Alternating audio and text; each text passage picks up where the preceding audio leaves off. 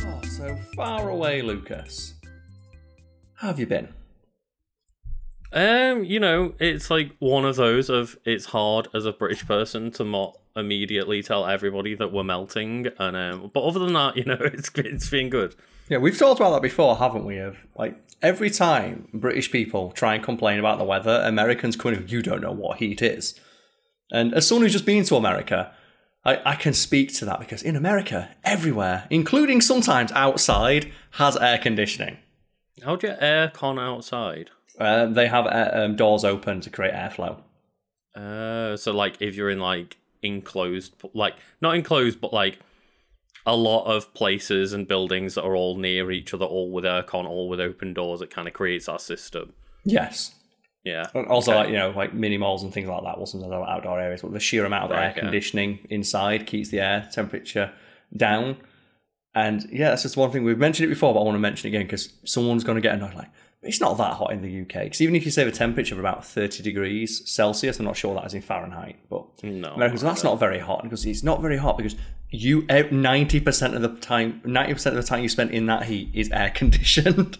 And also, like, all buildings are all just brick built to like keep the heat in because we're cold 90% of the time. Yeah, so it's like not only do we not have air conditioning, our houses are incredibly well insulated for the most part. So and nearly all of the heat windows.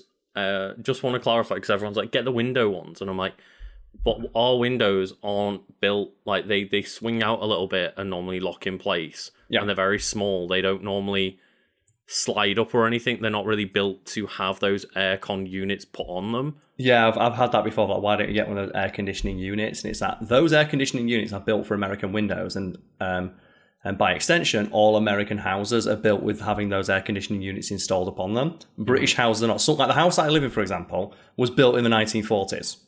Yeah, they did not anticipate air conditioning when they built my house.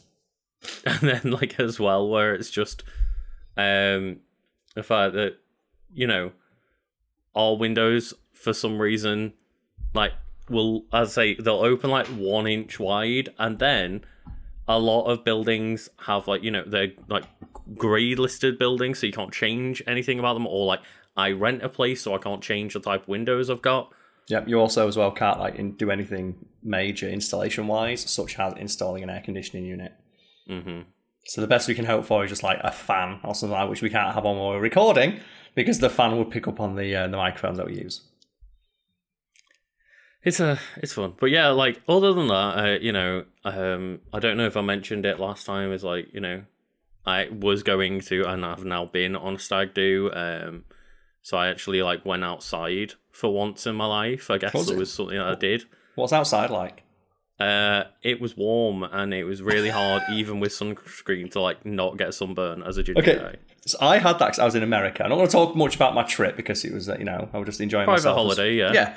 It's like I want some things in my life can stay private, but one of the things that I did is every single day I am slapping on that Factor 70 sunscreen. And I was out there with a friend of mine who was not applying sunscreen at all. It's like, well, I want to get a bronze on, mate. I want to get a bronze on. And I went, and I was looking and went, I don't want to age. It's not that bad. And I went, have you ever seen what people's parents look like? And he's like, oh yeah, better start putting some on. It's very specific as well, isn't it? Of like, say for example, when you watch Tiger King and they're all people that like have lived in Florida / other really sunny areas their entire life and lived outside without sunscreen 12 hours a day. Oh, it's a rough look, that leathery look. Yeah, and it's that thing as well of sun damage is irreversible. You cannot reverse sun damage at all. Like no amount of surgery or creams is going to reverse the damage that the sun does to your skin. Mm-hmm. And the only way to stop it is to prevent it. And for that reason, it is recommended that you wear sunscreen every single day, even days where it's overcast, because even an overcast day still has sun coming through. And I will admit to, being the person that I do use sunscreen. I've always used sunscreen, but I will only use it on like sunnier days. But yeah, technically, you are right in saying that as uncomfortable and horrible as it is to wear sunscreen, like you should technically be wearing it all the time, unless I guess you're in like a place that literally has no sun, which or you're doesn't really indoors, exist. And for that reason, it's recommended you buy good sunscreen or moisturiser that has sunscreen built into it, which is what I have. I have a very nice, it's not expensive, but it's like £10 for a little bottle, which seems quite expensive until you realise like this one bottle will last me 3 months and it stops me from getting skin cancer. So a tenner to not get skin feels like a pretty good trade-off to me. The worst one is I know a couple of people who have like had minor forms of skin cancer and recovered, and they still don't wear sunscreen. I'm like, oh my, what are you doing? Well, for me, it all started when I just like, do you know the science behind what sunburn is? Like when you get sunburned? I would assume it's just like being damaged by UV radiation. No, it's your skin cells basically commit biological suicide to prevent themselves turning cancerous. Oh, right. When I read it, that's probably like a simplification of what's actually happening, but it's fairly like scientifically accurate as far as I could tell by research. And I read that and went, I'm never not going out and not wearing sunscreen. That sounds terrifying. It's one of those like silly metaphors that kind of puts it on layman's terms of what's actually happening in your body rather than telling people in a scientific way. Yeah, it's like it's not like your skin's burning, it's like your cells are like killing themselves to prevent themselves becoming cancerous so you don't die. And I'm like, ooh, I'm going to start wearing sun. Anyway, yeah, it's very warm over there. It was very warm. Mm-hmm. And I was hot, and I was wearing my Factor 70. And like that's the thing. And I didn't get burned. I got a little bit of a tan. I've caught a little bit of the sun, which is annoying for me. Yeah, so on like the way it's back. annoying. I was the same as like I went to this stag do and on the way realised I hadn't got sunscreen, so I was like I had to buy just what was on the way. Like just popped into a pharmacy on the way and just all they had was SPF 30. So when it's like 35 degrees while we are out doing activities, even just lathered up, I still came back and was like, you know, a bit pink, radiating heat a little bit. I'm like, ugh. Yeah. And that's the thing, I don't like getting a tan. And I've got friend, like I said, my friend, he wanted to get a bronze on. I want to get that healthy glow. But you're damaging your skin. Would you? And I just said to him, my answer was, well, you might look better now, but in 20 years' time, I'll look better than you. So you know what? I'm just going to play the long game here. I'm going to wait that 20 years so I don't have wrinkles or like that. And then we'll see who's laughing. It's that really weird thing of like society has decided that it's better to look like you've damaged yourself. Well, it's a cultural thing as well, because you probably know about this, and there's probably someone screaming about it in the non-existent comments for this podcast. Well, in Asian cultures, pale skin is what's seen as being most attractive. Mm-hmm. And it all has to do with leisure time. And that's what the historical precedent behind like whether or not a tan's attractive. And it's in Asian cultures, having a tan or tan skin or a dark complexion is seen as less attractive than paler skin because it means you're a labourer and work outside. Oh, rather than somebody who's working like an office job and never gets to see the sun. Yeah, it means you're a labourer, so like, a lower class view. Of course, yeah. So, a lower view position, whereas in like Western cultures like ours, it means you've got a lot of leisure time that you get spent outdoors. I was going to say, because regardless in a lot of Asian cultures, like I know that they talk a lot about Japan culture, like Japanese culture of like people just working themselves to death, and that's seen as like a regular thing. Whereas, you know, as you say, for us, the ideal situation work-wise is to work as little as possible and have as much money and as much free time as you can. Yeah, and it's like, I'm probably like, messing some things up here, but like, the way I've heard it explained is just paler skin seems to be more attractive in a lot of cultures because it means like, was associated with royalty for the most part. Because the royalty spent all their time indoors not doing anything, so they never got tans. And whereas darker complexions were seen as like that of a labourer. So and I want to, sun all day. Clarify that that's not us saying anyone working a job outside or working as a labourer or anything like that is lower class. That's just societal viewpoint. And it's a really awful toxic thing as well, because that's where you have like those awful things like the skin whitening creams and the bleachers that people will do. Yeah. They're really popular in places like India, where it's like a similar beauty standard that was imposed on them by like us, because British people over there like viewed down, like when British people took over India, they were like looking down people having darker complexion, so having a lighter complexion, which for Indian people is basically impossible. They can't have the complexion of someone who's Caucasian, but that's the beauty standard that was being imposed upon them. And it's like, fucking hell, man.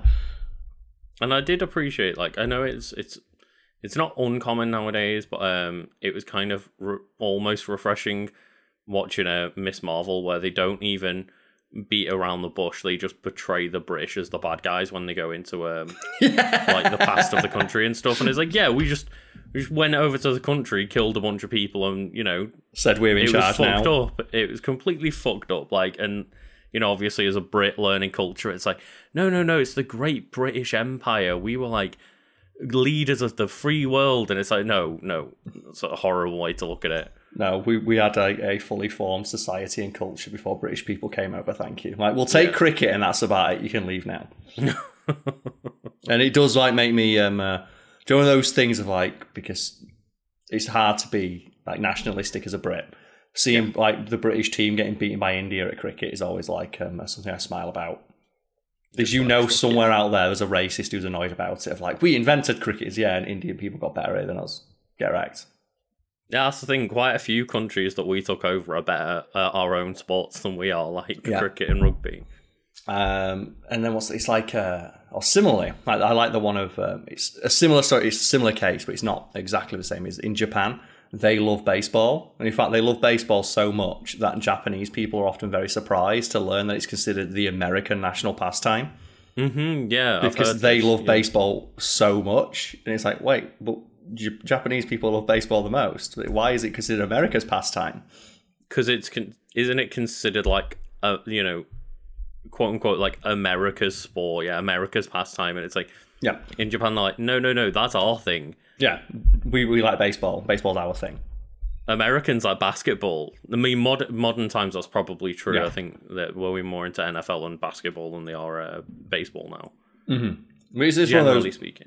And you know what? I'm too tired and too warm to keep talking about this culture because I know we've probably made about a dozen mistakes that someone's trying to correct us about. And if they have a complaint or a correction to make, Lucas, where would they send that to? Well, corrections and complaints, they can make the effort to like go and find us on social media, I guess. Complain publicly at us if you're going to do it. Damn right. But also, if it's something that, we've been culturally insensitive, that is something I would like to be made aware of, and they can do so. Yeah, of course. If it's genuine, like, feedback of something we have gotten wrong or might have been, like, offensive and not just something you disagree with, then you can always let us know at carlscornerqa@gmail.com, which is in the description. That's the email that we use for questions and, like, for our Q&A episodes. It is indeed, and you said our social medias, which will also be linked below. And then what's the final piece of housekeeping? Because I haven't got a segue for this one.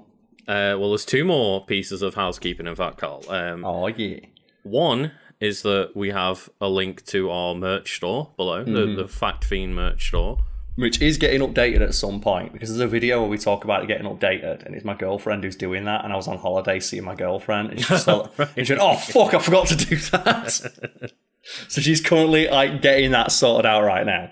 Fair play. And also just, normally when we're not melting and just feeling too sweaty to be on camera, you can watch us live over on patreon.com/untitled side channel, where you'll also get some like extra little post-show bonus bits for most normal episodes where we're not, as I say, just melting and didn't want to be online too long. Yeah. If we're not melting or out of the country, they're the only two excuses that we'll ever use for not loading these live. That's fair, actually, because even I was technically out of the country. I wasn't out of the UK, but I was out of the country. You in Wales? So... Oh, yeah. That's the thing is, that's out of the country. It's not abroad, but it's out of the country. Yeah. No, that's not a bad one. But yeah, so I've not really got much to talk about my holiday other than that I enjoyed the time off, and it was very warm. And I saw quite a bit of America, and oh, nice. I think the one thing I'm going to mention, because it's something that's like very prescient right now, is the place I was staying in Chicago visiting my girlfriend. Mm-hmm. Did you see the big 4th of July mass shooting in Chicago? I mean, I didn't physically see the videos. I did. You saw the news hear of it. I'm aware of it. I saw the news. Yeah, that was a mile down the road from where I was. Fucking hell. And I woke up that morning to about like 5 different messages of like, "Are you okay? Are you okay?" I'm like, what the fuck's going on? So there's been a shooting in Chicago. I thought, well, Chicago's a city of like 3 million people. They probably just saw like someone got shot, which that's awful. But like the fact, like the odds of it being anywhere near me are quite low. They're probably just worried. And then I turned on the TV in my girlfriend's house, And it's just like shooting. Went, that kind of looks like here. Like, where is that? And my girlfriend's went, it's a mile down the road. Yeah. Now, that's a parade, and it's like, it's one of the 5 things that she'd planned for us to do that day, but we overslept. Oh, shit. Well, I mean, I guess I'm glad you didn't go. Yeah. Yeah. But it's one of those things that I got to experience, because then we went to see some of her family, and for a 4th of July celebration, and we were meant to be going out after that, but all the celebrations across Chicago got cancelled, so we just spent it with her family. Yeah. And it's one of those things where just they had it on TV. And just in real time, I got to see the news media's reaction to this, and like myself and my friend, who are like complete outsiders to American culture, just watching people sit around the TV as they like have like the aerial footage of the area, and they're like talking about, and then in real time reveal the name of the suspects, and they do like the suspect chase down. And I got to see as well, like, because they're all on their phones, it's a local area, like they're saying, "Oh, my friend's okay." Because obviously they all had like, connections to that area, and it's like, fucking hell, which is like every day. The fact that 2 different shootings happened on that one day, and obviously it was it was, I would presume, planned because it was a big holiday, but just the idea that just any day of the week there could just be like multiple mass shootings. Yeah, and that's one thing, it's just really like dark view into like, an experience Americans must have like every day. And just me and my friend were astounded by it. And just like how clinical all of the coverage was. Yeah. And how as well, like, jokes, I'm not sure how much of it you see, but how copy-paste the reactions to it were, and how predictable. If you have like the president go on TV. Thoughts and prayers, like, we need to enact stricter gun legislation now, and then if only you were in a position to do something about it. And then you pull president up your phone, of the country. And then you pull up your phone, and then you immediately see, like, the spinning from the right of this guy with blaming video games and all that stuff. It's like it's just a formula at this point. And I think the one that my girlfriend talked about is a few weeks earlier been the Uvalde shooting, which is like the mass shooting at the school. And she said that really got to her, because that was when they were talking about it on the news. They said the biggest mass shooting since Sandy Hook. And the fact now that Sandy Hook is no longer a point of national disgrace, it is now just a yardstick by which other deadlier shootings are measured. Yeah.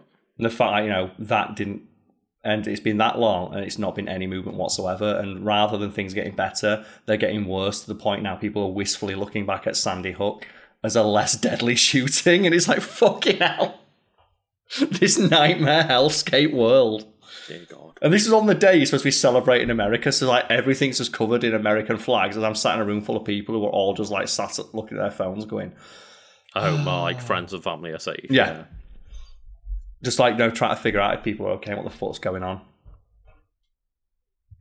So yeah, it wasn't a fun experience, but it was one that I think was very eye-opening. I can imagine, yeah. So that's why the only thing I really wanted to mention is like, be noteworthy that happened, because that was very, very strange to witness as an outsider. It's like, it's one of those things me and you have probably seen on the news a dozen times, but to be like in the room as like, it's happening in real time was a very different and very harrowing experience. But moving swiftly on. Well, because I've been back for a day now, so all I did yesterday was I did laundry. Yeah. So it's just like, my washing machine's been on. But while I was doing laundry, I also caught up on everything that I've not seen in a while. So I was wondering, have you caught up on The Boys? Carl, I've finished. Because you wanted to watch it on. So moving swiftly on from like the real America, like to a slightly more hellish America. Yeah, which somehow still fails to truly capture how awful society is sometimes. God. Would you like to do a big old spoiler cast of The Boys season 3? So should we just jump in right away and be like, from this moment, you are not safe?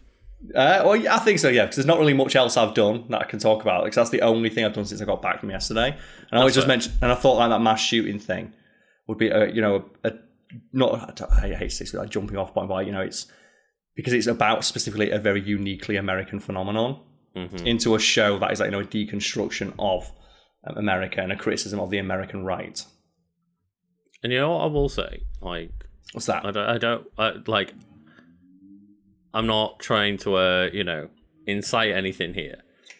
But I just want to say that maybe the UK should like not make it so easy to go to a random city and find drugs. That's all I want to say, because like I went to a city and no one knew anything about the city. No one had ever been there before, and people that were not me that were looking for drugs found them within about 10 minutes. And I was like, Jesus fucking Christ, that wasn't even like slightly difficult. It's not difficult to find drugs in a major city now. No, not at all. So that's all I just want to say before we jump into the boys. But fucking hell, was that your eye-opening experience? That was my eye opener of like everyone that was not a select group of people in the group. And we're like, shit, how are we gonna get anything here? Like none of us know. And someone just walked around the corner. I was like, I'll figure it out. It's like, all right, right.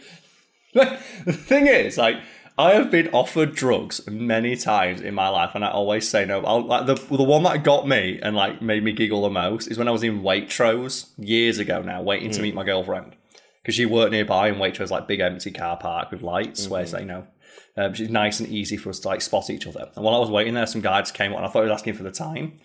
So he was talking to me, and I took my headphones, and I went, "What?" And I took my headphones off, and like, because I had my headphones in, I kept saying "what," and then I took them off after the third time to what he was saying, and he just went, "Do you want any fucking weed, mate?" And I went, "Oh no, thank you." And he walked off. Because he must have thought I was there to buy drugs, and he was asking me, and I was like, "What?" And then he just him screaming, "Do you want to buy any fucking weed or not?" And I'm like, all right, thank you. Bye, Mr. Drug Dealer. Yeah. So yeah, I mean, maybe not quite as much of a problem, but still a problem, and something that I was surprised was circumvented so quickly.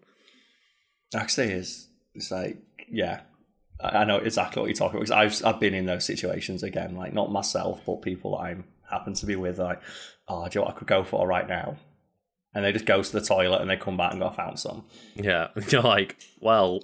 I will say that though, actually, that reminds me, one thing that happened in Chicago I do want to mention is I went to a bar, and as we were walking up the stairs, there was just a £half bag of weed on the stairs.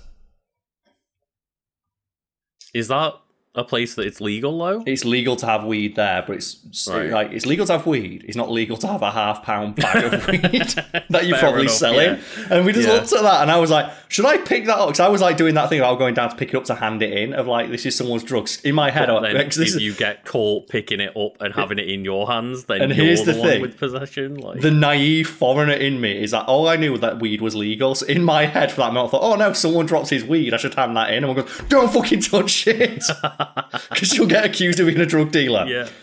Just that naive thing of like, oh, drugs are legal here, so this must be legal. This must be someone's weed that they dropped. No, that's a drug dealer's weed who dropped his weed. Do not touch a drug dealer's weed. Because the moment you hand it in that much weed, it's getting confiscated. And it's then like, you've got why- a fucking drug dealer on your back. And it's like, why? I've got a drug dealer on my back, and then the police like, why did you have a big bag of weed? It's like, oh, I found it. It's like, who's gonna leave a bag of weed there? Well, I don't know. That's why I thought you'd want it. But there's just that naive thing in my head of like, oh, it's legal, right? So this someone must be missing this, which they probably were. But yeah, I thought it was quite funny. Just big old bag of weed on stairs. I'm like, I'm having the stair weed. And we came back down like half an hour later, and it was gone. It's like someone's having a good night. Fair enough. Someone got their stair weed and just left. But yeah, season 3 of The Boy Oi Ois, and man, that TV show continues to just whip so much fucking ass. Like, I agree, and it's been one of my favorite seasons of TV that I've watched in a long time. That has one major sticking point with me that I'm sure we'll get into. Okay, so let's set our stories. Let's get a story straight here, because I watched it as it came out. I missed the last 2 episodes because I was abroad. Came back and just watched binge both episodes back to back. And before I did that, I thought, I'll catch up on Miss Marvel. Got about halfway through the 4th episode of Miss Marvel and went, I don't fucking care. I want to watch The Boys. And just turned it off and just like tabbed over to Amazon Prime, put The Boys on, and went, superhero TV as it's meant to be seen. Like, that's the thing is, as much as it's been fun to watch Miss Marvel as like this more hopeful variation on a superhero TV show, it isn't at that same level of quality of I need to get to the next episode as The Boys has been. So I was at like episode 4, and they started talking about like how her powers work, and it's like, oh, it's all about the Jinn. And I don't care. hang on. Before you say that, I guess just like full spoilers for the boys, and like maybe Miss Marvel a little bit. Let's not spoil Miss Marvel too much, but maybe a bit. If we do stop talking about it, there will be a time code in the description. If there is no time code in the description, we spent the rest of the podcast talking about the boys. Yeah, that's fair enough. It's just like I was watching just a little bit and they got to like an exposition scene. I just went, I don't care. Yeah. Like, the only character I remotely care about is Kamala Khan and her immediate family. Every other side character they've introduced is one that I don't want to see. Yeah. The only character I even remotely want to see more of is her friend, and then they start annoying me after the second episode. And that's the thing is, like, it's really, like, hard to say that. Because I do like Miss Marvel, the TV show, but I like it because of Kamala Khan, and I think Kamala Khan herself, the actress, has been, like, a full standout, and she is really enjoyable to watch, but the rest of the cast have not been. Yeah. And I'm really enjoy like the mother-daughter dynamic going on and stuff. I wish the episode was all that. Yeah. It's the same problem we've had with all of the Marvel TV shows where they immediately have to go to world-ending threat. It's like, I don't fucking care. Tell us small, like the comics, best moments, small stories. Like, that just like, capture one individual and like moment this in history. Is meant to be an origin story that leads into whatever the Captain Marvel / Kamala Khan movie is gonna be. I can't remember what they called it, but like that should be the big inciting incident, not Miss Marvel the TV show. Miss Marvel the TV show just should be allowed to explore the character of Kamala discovering her powers, and it doesn't have to be the be all and end all of the universe. But that's the problem with Marvel TV shows, where they have to keep raising the stakes. It's like, did you not learn after Daredevil? Mm-hmm. Like, why could it not just be a show about, just Kamala Khan being at school and learning powers? Mm-hmm. Like, the Spider-Man movie we all want. Yeah, that's the thing is, like, you bring up, Daredevil is, like, a lot of the Netflix programs were good because they were either about, like, maybe at most, for the decent ones, it was either, like, bad guy's going to gain a bit of power, or, like, maybe a city's going to get destroyed. Yeah, like, that's the thing. A small-scale story can have stakes within the context of the small scale it's set within. You don't need to bring in, like, world-ending threats every single fucking... It's like one of the reasons I stopped watching Agents of S.H.I.E.L.D. Because, like third or fourth season, it's like, they're secretly stopping a world-ending event every 3 episodes. And it's like, why is none of this included any of the Avengers and exactly, etc. Yeah, and you can get away with that of like the Scott Lang thing of like, I think we should call the Avengers, and it's like, no, this is like, it might sound like a big deal. This is not a blip on Tony Stark's radar. Mm-hmm. Like, he's too busy saving the world, which is fair enough. Like, he's not got time. You can only do that so many times. But then when they've got like literal world-ending threats in like the Daredevil TV show, it's like, what? What the fuck's going on here? Surely, like, this matters. Because, like, Tony Stark's only go fucking the Kingpin. He's trying to muscle in on the drug trade in one area of New York. Exactly, we might care if the Kingpin is, like, making a deal with, like, some fucking legendary dragon ninja clan that's going to release a dark evil that will end society as we know it. It's like, maybe then he'd notice it. But anyway. But let's get on with the boys. That's one of the things, like the boys... is doing exactly that. They're telling a small-scale story with wider stakes implied. Mm-hmm. But for the most part, it's a story. Like, it's a character-driven story with superheroes in it, which is what I've wanted from Marvel for, like, the last 10 years. Yeah, it's pretty much all entirely revolved around only, a dozen people in a couple of locations. Yep. And it's all just about character relationships. And then there's the wider threats, like Homelander is very obviously a threat to potentially the entire world. But the story as it's told, like, is a threat to the characters. And you can it's kind of, it reaches that point in, like, is it episode 5 where he says, look, okay, if you want to fuck me over and let the public know, then instead of being your problem, I'm going to be the entire world's problem, and I'm going to just go and attack, like, the fucking the internet and like the pillars of society instead of you and your friends. Yeah, and I think that's a really good way. And it's weird to think that this show that's supposed to be a satirization of the superhero genre is somehow getting the one thing that none of them can do right. Like, it's telling, like, you know, there's wider threats, there's, like, you know, wider implications to the story being told, but for the most part, it's all driven by the characters, and the characters are very endearing, very, like, well acted, and I want to see more of their story, but, like, it's to the point where, like, even the small scale stuff is stuff I want to watch, like, just Kimiko and Frenchie being in hospital is as interesting as Homelander and Soldier Boy fighting. I think that's one thing the boys has nailed this season is the B plots didn't feel like B plots anymore. No. It's like I wasn't constantly wanting to get back to the main thread of Homelander. I was actually interested in the side stories of Mother's Milk and Frenchie and stuff like that. Yeah, I think the only character this season whose like whole thing didn't really work for me is Starlight. She's strange because she was just a standout character in the first 2 seasons. In what way did it not work for you? I got really... And I think it's something Homelander himself talks about, is she keeps threatening people with her powers. And like her eyes glow, and then she never does anything. And I think it gets to the point where Homelander says, oh, come on, we all know that ends. Yeah. And then they even have in like the final episode, she has like a Super Saiyan power-up moment. And you're thinking, okay, finally, this is it. Because her powers... It's one of those things, again, I love about superhero media, of like, interesting uses of weird or unique powers. And her power is she metabolizes light as power. And it's like, what does Huey do? He turns on every light in a movie studio. That's one of those quite thematic things, like quite metaphorical, that Homelander is going to be destroyed by having the light shone on what he's done. And as well, just, you know, in a more straightforward sense of, like, I got a bit frustrated by Huey and Starlight's relationship and the back and forth, and I did appreciate that was the moment where Huey was like, you know what, I can be strong and keep her safe in a way that doesn't mean like melting my brain and becoming a superhero. But then they have that entire power-up moment and she knocks Homelander back 5 foot. And I just thought that was... Homelander or Soldier Boy? Either way, either one. I watched it yesterday, but I just know she knocked one of them back.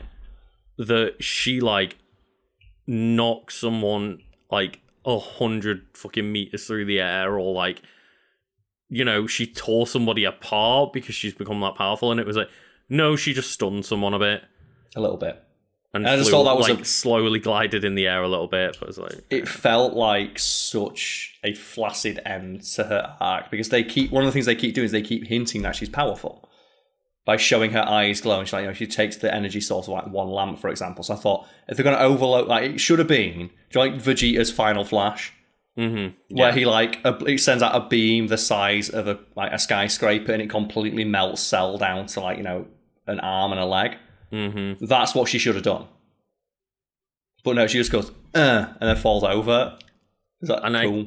I think that leads me to my kind of biggest issue with the whole show this season, and it's that we spoke earlier, and in fact we spoke in a Fat Fiend video that came out last night as of when this podcast goes live. So like, we're recording it on the Wednesday, the Fat Fiend video goes live on the Wednesday, but this podcast is out on the Thursday. But we talk about Homelander and how like at any moment it feels like you could kill anybody, but by the end of it, you realise the show kind of was a bit scared to kill anyone off, even though it didn't feel like it in the scenes. Like, we've kind of been like, Noir died. I think he's still alive, though. I don't think Noir is, but like, personally anyway. My reading of that is that he's still alive, because like they show that bit of when Soldier Boy killed him and he smashes half his brains out. I more think it was like the fact that the cartoon characters faded away. Maybe, and also like they didn't show him. His consciousness faded away. They also didn't show him in the montage at the end. Yeah. I didn't like that montage either, of where they just said, "Oh no, Soldier Boy got put under again." How? Yeah, exactly, and that's kind of what my problem is. Is like, well, what happened at the end of season 2 is like, well, Homelander is the threat. Victoria is like the secret threat. And then at the start of season 3, it's like we realize that Soldier Boy is actually alive and in sleep. And then what's the end of season 3? It's like, well, Homelander's the main threat and a bit more unhinged. Victoria is the secret threat that people don't know about. And then Soldier Boy's in sleep. Yeah, because they're not sure if Jensen Ackles wants to come back again. And the fact they put him back to sleep is kind of weird. Like, the entire lead up to this episode was them thinking, how the fuck do we get him to stop? There's no way we can do it. And then it's just they completely gloss over the fact he was lying unconscious on the floor. Mm-hmm. So surely you would have woken up then, because you go to great lengths to explain there is literally no other doses of the only thing on planet Earth that can stop him left on the continental United States. Also, we're the only people in the world, except for the Russians, who know that this thing works on Soldier Boy. And then they go to the end, it's like, oh, we found some.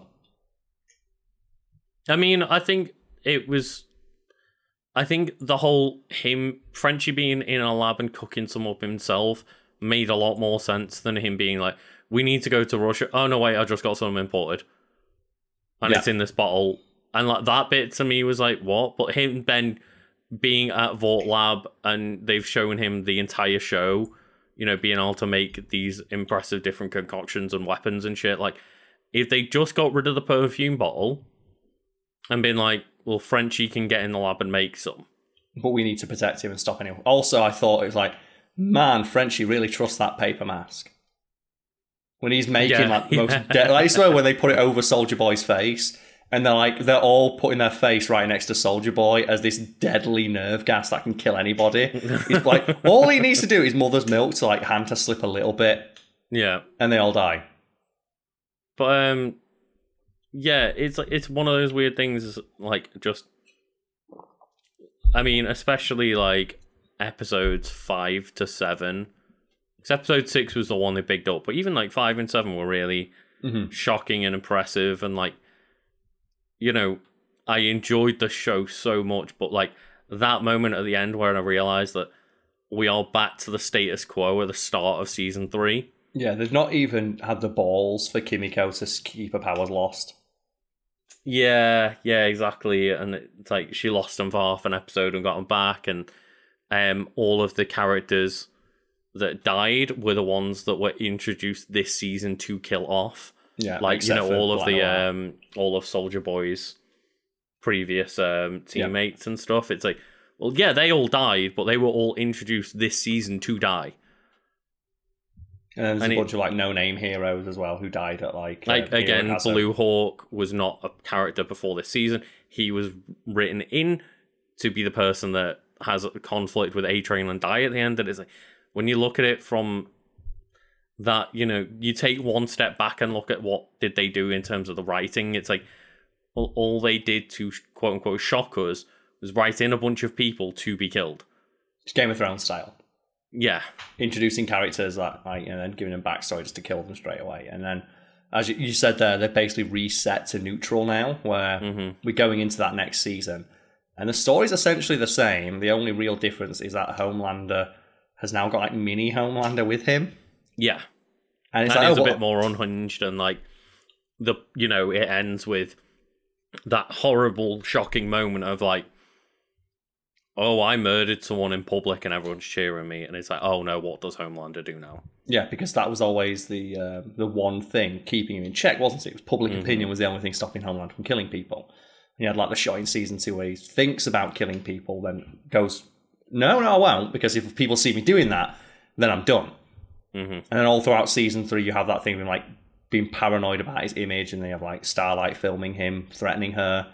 And he's like, oh no, what are people going to think? I can't have people thinking I'm a monster, even though I am one. And then he kills someone and people cheer, and he's like, oh, so I don't have to hold back anymore. I can do what I want. And like that's where the Trump analogies, again, are coming in nice and strong. So if you watch that video from yesterday, we talked about it at great length of Homelander is a big parody and satirization of Trump.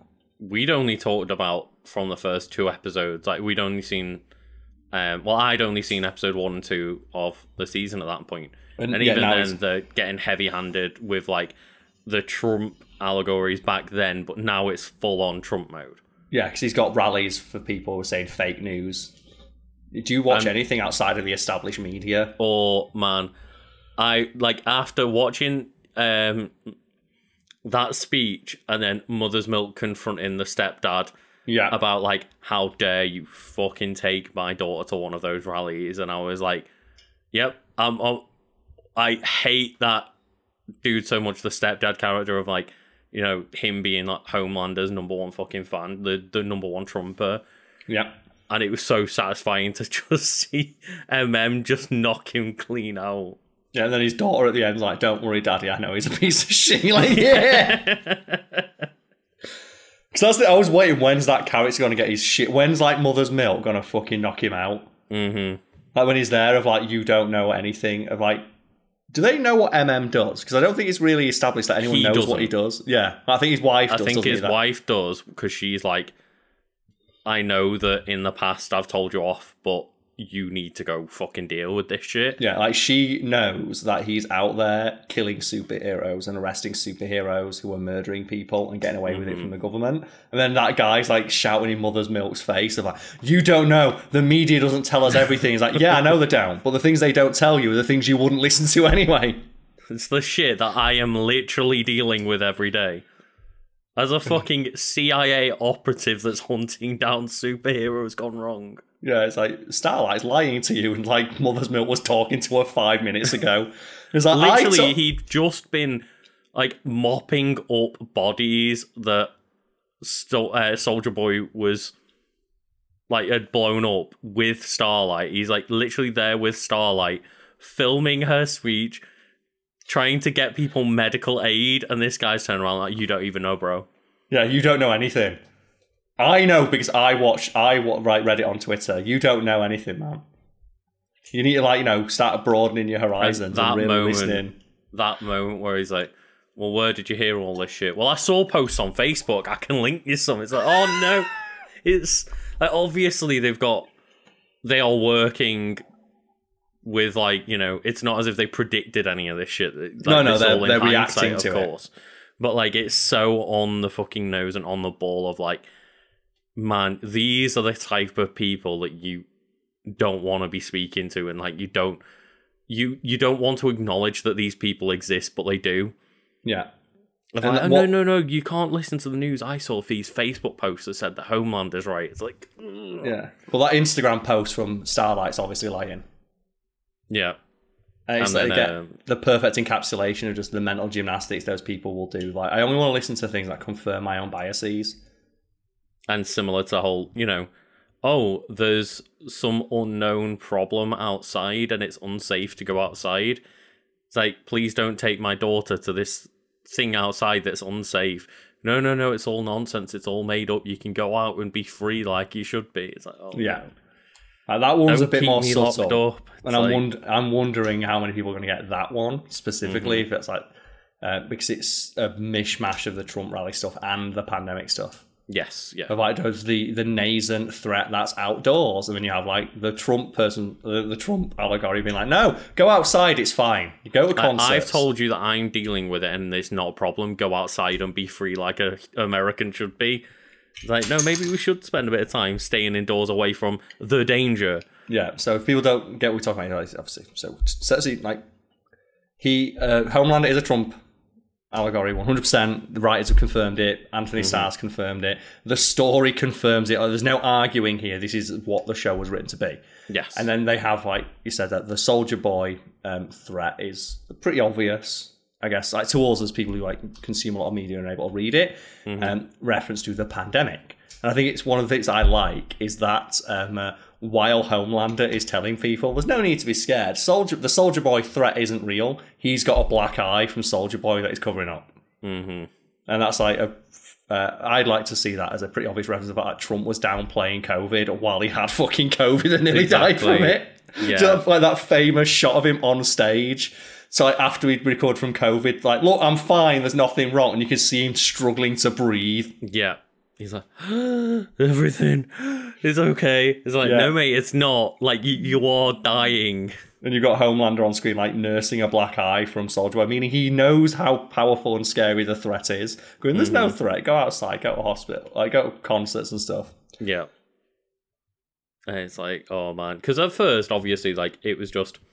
they played Soldier Boy as being like, oh, there's a terrorist threat, you don't need to worry about it. So Homelander is on the case. But then, yeah, a couple of episodes later, when they start just referring it to it as like, no, there is no danger outside. You can go outside and it's going to be fine. And it's like, oh, okay, yeah. I also love as well, they're like, don't worry, Homelander's on the threat, and they smash cut to Homelander, and he's just bitching about his fucking poll numbers. Yeah. Like, exactly like Trump did. And then, I'm like, don't worry, I'm like out looking out for America, as he's just internally screaming at his aides of like, why are my Twitter followers going down? Yeah, and that's why you got, Starlight standing there as he's like, yeah, don't worry, I'm dealing with the threat, and then cut to behind scenes of she's being like, well, you're gonna actually do anything? No. Of course I'm not doing that shit. Yeah, I might get hurt. Yeah.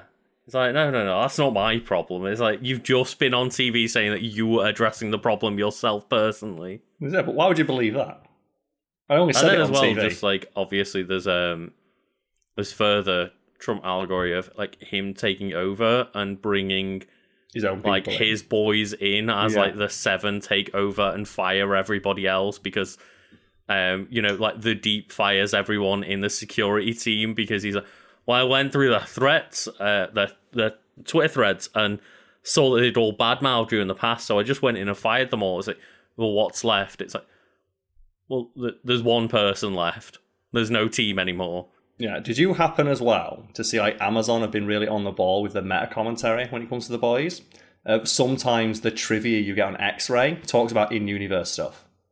Oh, no, I've not seen that. So Jojo in the bit where the Deep is like firing that lady, the trivia that comes up on screen says like, oh, the lady he's firing, played by so-and-so, has like a double degree in like political theory and whatever from this prestigious university and served like 9 years with the NSA or something like that before entering the private sector to work with Vought. But we're sure that the Deep who can talk to fish will be a great replacement. It's like some of like the trivia in the show is like taking the piss out of the things happening in the show in universe, which I thought was quite good. God. The Deep had some shit going on this season, didn't he? What I'm liking though is that season 3 it has so many just callbacks to season 1, and that you now have all the villains, quote unquote, from season 1 getting the most ironic comeuppance imaginable. Like with the Deep, where he's had to sit there in the same room. Because I'm wondering how many people got this because they were probably just too disgusted and like feeling sorry for the squid. Where Homelander sits the Deep down and says, "Okay, you can rejoin the Seven. Eat this fucking squid." That scene, like sitting there, like, oh no, the octopus is begging for its life. It's praying. It has family, and it's like, oh no, man. And the performances in general this season have been great and fantastic. They have been over The Boys in general, but like just that moment of watching the Deep, just like, please, I can hear this octopus's thoughts. It doesn't want this. But yeah, and that's the thing. That's quite distracting. But if you think about it for like, a little bit and think, well, what's actually happening here is that the Deep has been forced to put something into his mouth that he doesn't want to please an authority figure so that he can join the Seven. And he's there in his head going, what did I do to deserve this? And you go, well, actually, you did that exact same thing 2 seasons ago, mate. And then like, obviously the exact same thing with A-Train of like, well, what happened? It's like, well, out of fucking nowhere, some superhero came in and fucked up my family member. How dare they do that? And then he's there like getting indignant, going, someone needs to sort this shit out now. Why are you not doing anything? Well, we apologised. That's not enough. You need to do something. Yeah, and it's the exact same thing he did in season 1, and then you get that moment from Ashley being like, well, what are you going to do? Because guess what? You've done the exact same fucking thing, haven't you? And guess what? We covered all that shit up for you, didn't we? And that's where you have that moment where he actually apologises to Huey. But then Huey's too drugged up to take the apology. But I thought that was a really great moment where you just see, just for a split second, he like goes, I'm not doing this now. And then he thinks. And he actually realises, no, he's got a point. Yeah, he has an actual genuine moment of growth. And he gives an honest and genuine apology. And then Huey socks him one in the mouth because fuck him. It's not enough. Sometimes an apology is not enough. Like, that's the thing. Even whether you finally mean it, just saying sorry for running through somebody's loved one Yeah. is never going to be enough. But I thought it was quite interesting. But the Deep didn't have that self-awareness. And just I just want to point out the visual of the ink exploding in his mouth is like, that is so fucking just like, that is some top tier disgusting ass visual imagery right there. It really is. That's the thing is, as much as I think the final payoff of the show was not necessarily there, there's so many just threads throughout the entire season where I'm like, these were like top tier moments. Yeah, like the Homelander being scared. Oh yeah, Homelander being scared, and like, for the first time ever in his life, of like, oh, this is how everybody around him feels all the time, and he's just getting like, a brief moment of like, this is what it's like when there's someone stronger out you there, or there's someone stronger than you out there who you can't stop, and you don't know what they're going to do. Mm-hmm. This is how that feels, and he fucking hates it, and he doesn't have the self-awareness to realise that's what I've been doing to everybody else. And just as well, like, even with what we're talking about with A-Train, where Huey punches him, and he's like, how did you do that? And they tried to brush it off and be like, no, it's we need to leave now. And A-Train's like walking after them, like, no. How the fuck did you do that to me? Mm-hmm. He's like, how the fuck did Huey, who I think is a regular human, actually punch and hurt me right now? What's going on? Mm-hmm. And then you get that moment with, like, similar moment with Homelander, where he's lasered Butcher, and Butcher just gets back up, and he's like, what have you done? What have you fucking done? And then, obviously, you get that great moment of Karl Urban just smiling and being like, scorched earth, mate, innit? I do think it's a bit weird, though, how easy it is for people to get that temporary V. I mean, it's not, though, is it? I guess not. But, like, the fact that they keep getting it, and then Homelander's like, I know everything, like, surely the first thing he would have done is gone and melted all that. Or... Yeah, that... But I guess that's also kind of like... You can also explain that way with Homelander wanting to be the quote-unquote head of the company, but not wanting any of the responsibility or knowledge behind it. He just wants to be in charge. Yeah, and he does talk about going into the archives to research stuff. That's how he finds out the big spoiler that Soldier Boy's his dad. It's like when it comes to the temporary V thing and he saw that, surely he'd go figure out where the fuck it came from. Yeah, the moment he knows, like, well, why has Butcher got a power? Like, yeah, you'd think that lab would have been exploded 3 seconds later when he flew back to Vought. The instant that he saw that just by using this, regular people are able not to hurt me, but to stand up to me in a way that I don't like. Because think about how easily Homelander has killed nearly enough every other superhero in the show, including Black Noir, one of the the founding members, and one of the he just punches straight through his chest without trying. I guess, though, with Black Noir, there is an insinuation that the soups have been getting stronger over time. Maybe, yeah. And, like, Compound V has been getting better and better. And, like, the soups that you see that were the... I can't even remember the name of but, like, the old 7. Mm-hmm. Payback, was it? Yes. Payback are considerably weaker in terms of power set. So Black Noir was one of them, I suppose. But even then, you see him he eviscerates and murders other soups off screen without any effort. Yeah. And everyone, like, in the 7, who are supposedly the most powerful members of it, are all scared of him. But then you have, like, Karl Urban, after one dose of temporary V, is able to survive a punch from him. Yeah. And you'd think Homelander would not want that to exist. Of like, this is a medicine that makes regular people, the thing that I am actively disdainful of, able to stand up to me to a point where they can threaten me. Because that's the thing, if everyone in the boys had taken that thing and all attacked him at the same time, they'd have won. If Mother's Milk and Frenchie would have also taken that and they'd have all walked in at the same time, Homelander would be dead. Mm-hmm. And I don't understand how there's the argument in the show of stop taking this. Even though they say, take 3 or 4 doses and you'll be dead. It's like, okay, so let's all just take one. Bum rush Homelander at the same time and rip his head off. Yeah, if they'd known that at the start, but it is a weird thing of like, well, if you take 3 to 5 doses, you'll be dead and your brain will be Swiss cheese. And I paused it and went, okay, so right, Butcher's already taken it 5 times and Huey's already taken it 4 times, and then Butcher takes it for a 6th time, and then is told maybe he's got a year to live. And I'm like, that doesn't really sound like your brain has been melted yet. It also, as well, means that probably once or twice is fine, but even then, is the risk not worth it? Like, I was really baffled that Starlight's giving Huey shit for it. It's like, he's able to survive a blow from Homelander, who was killed. Your other superhero friend, who's been a superhero their entire life, was killed by Homelander instantaneously. Mm-hmm. And this one dose of this one thing allowed Huey to stand up to him. That is so fucking... Like, even allowed something like to Soldier Boy for a bit as well. Like, he put them on par with the 2 most powerful heroes in the world. That shit is like the most... They should have all just taken it.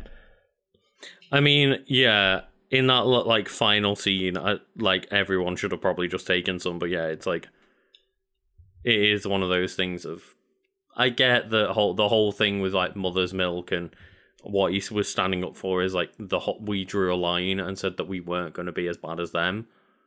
And I know, like, I think the show did an okay job, but then if you were in that position where it's like, well, one's not going to kill you, and we could all end Homelander right now, instantaneously, yes. Like, that's when I start thinking, just yeah, maybe Mother's Milk should have slightly lower standards and want to just end this fucker. Also, as well, it lasts 24 hours. And as well, it even shows that they have easy access to actual V. Meaning that they could all theoretically all get permanent superpowers.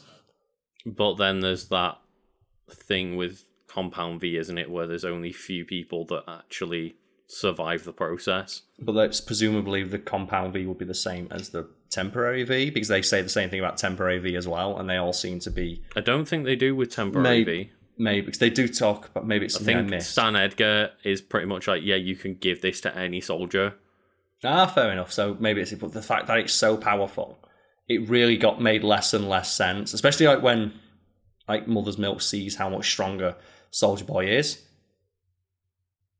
Yeah. Why they wouldn't have all taken it and just gone in and fucked them all up and then be like, we're done.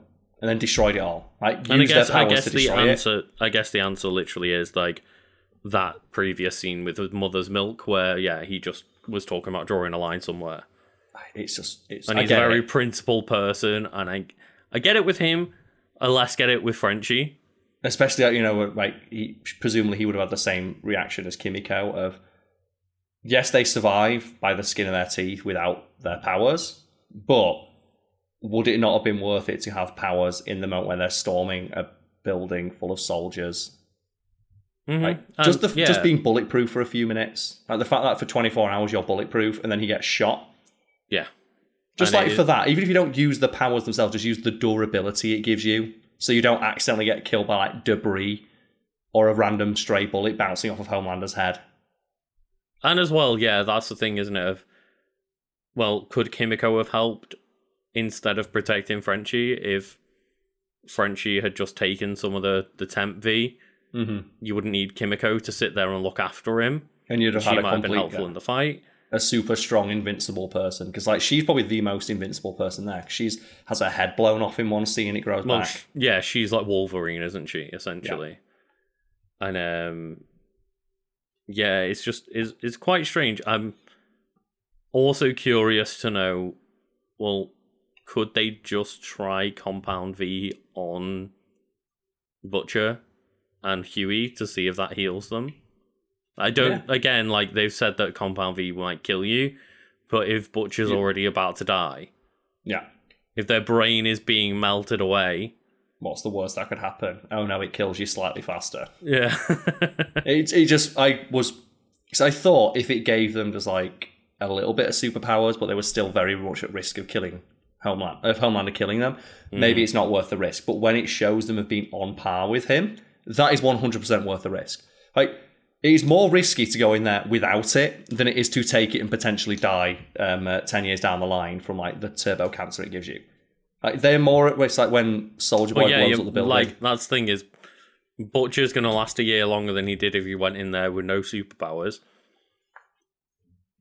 Because he would have been immediately like lasered in half. Yeah, whereas now at least he gets to live a year. It's better than just being instantly lasered. Yeah, it's weird, like, talking about the durability as well of, like, Maeve. Of, like, Maeve just... I thought, oh, yeah, Maeve's dead. And then they just show a scene of her. Oh, she survived. It's like, wait, how strong is Maeve, then?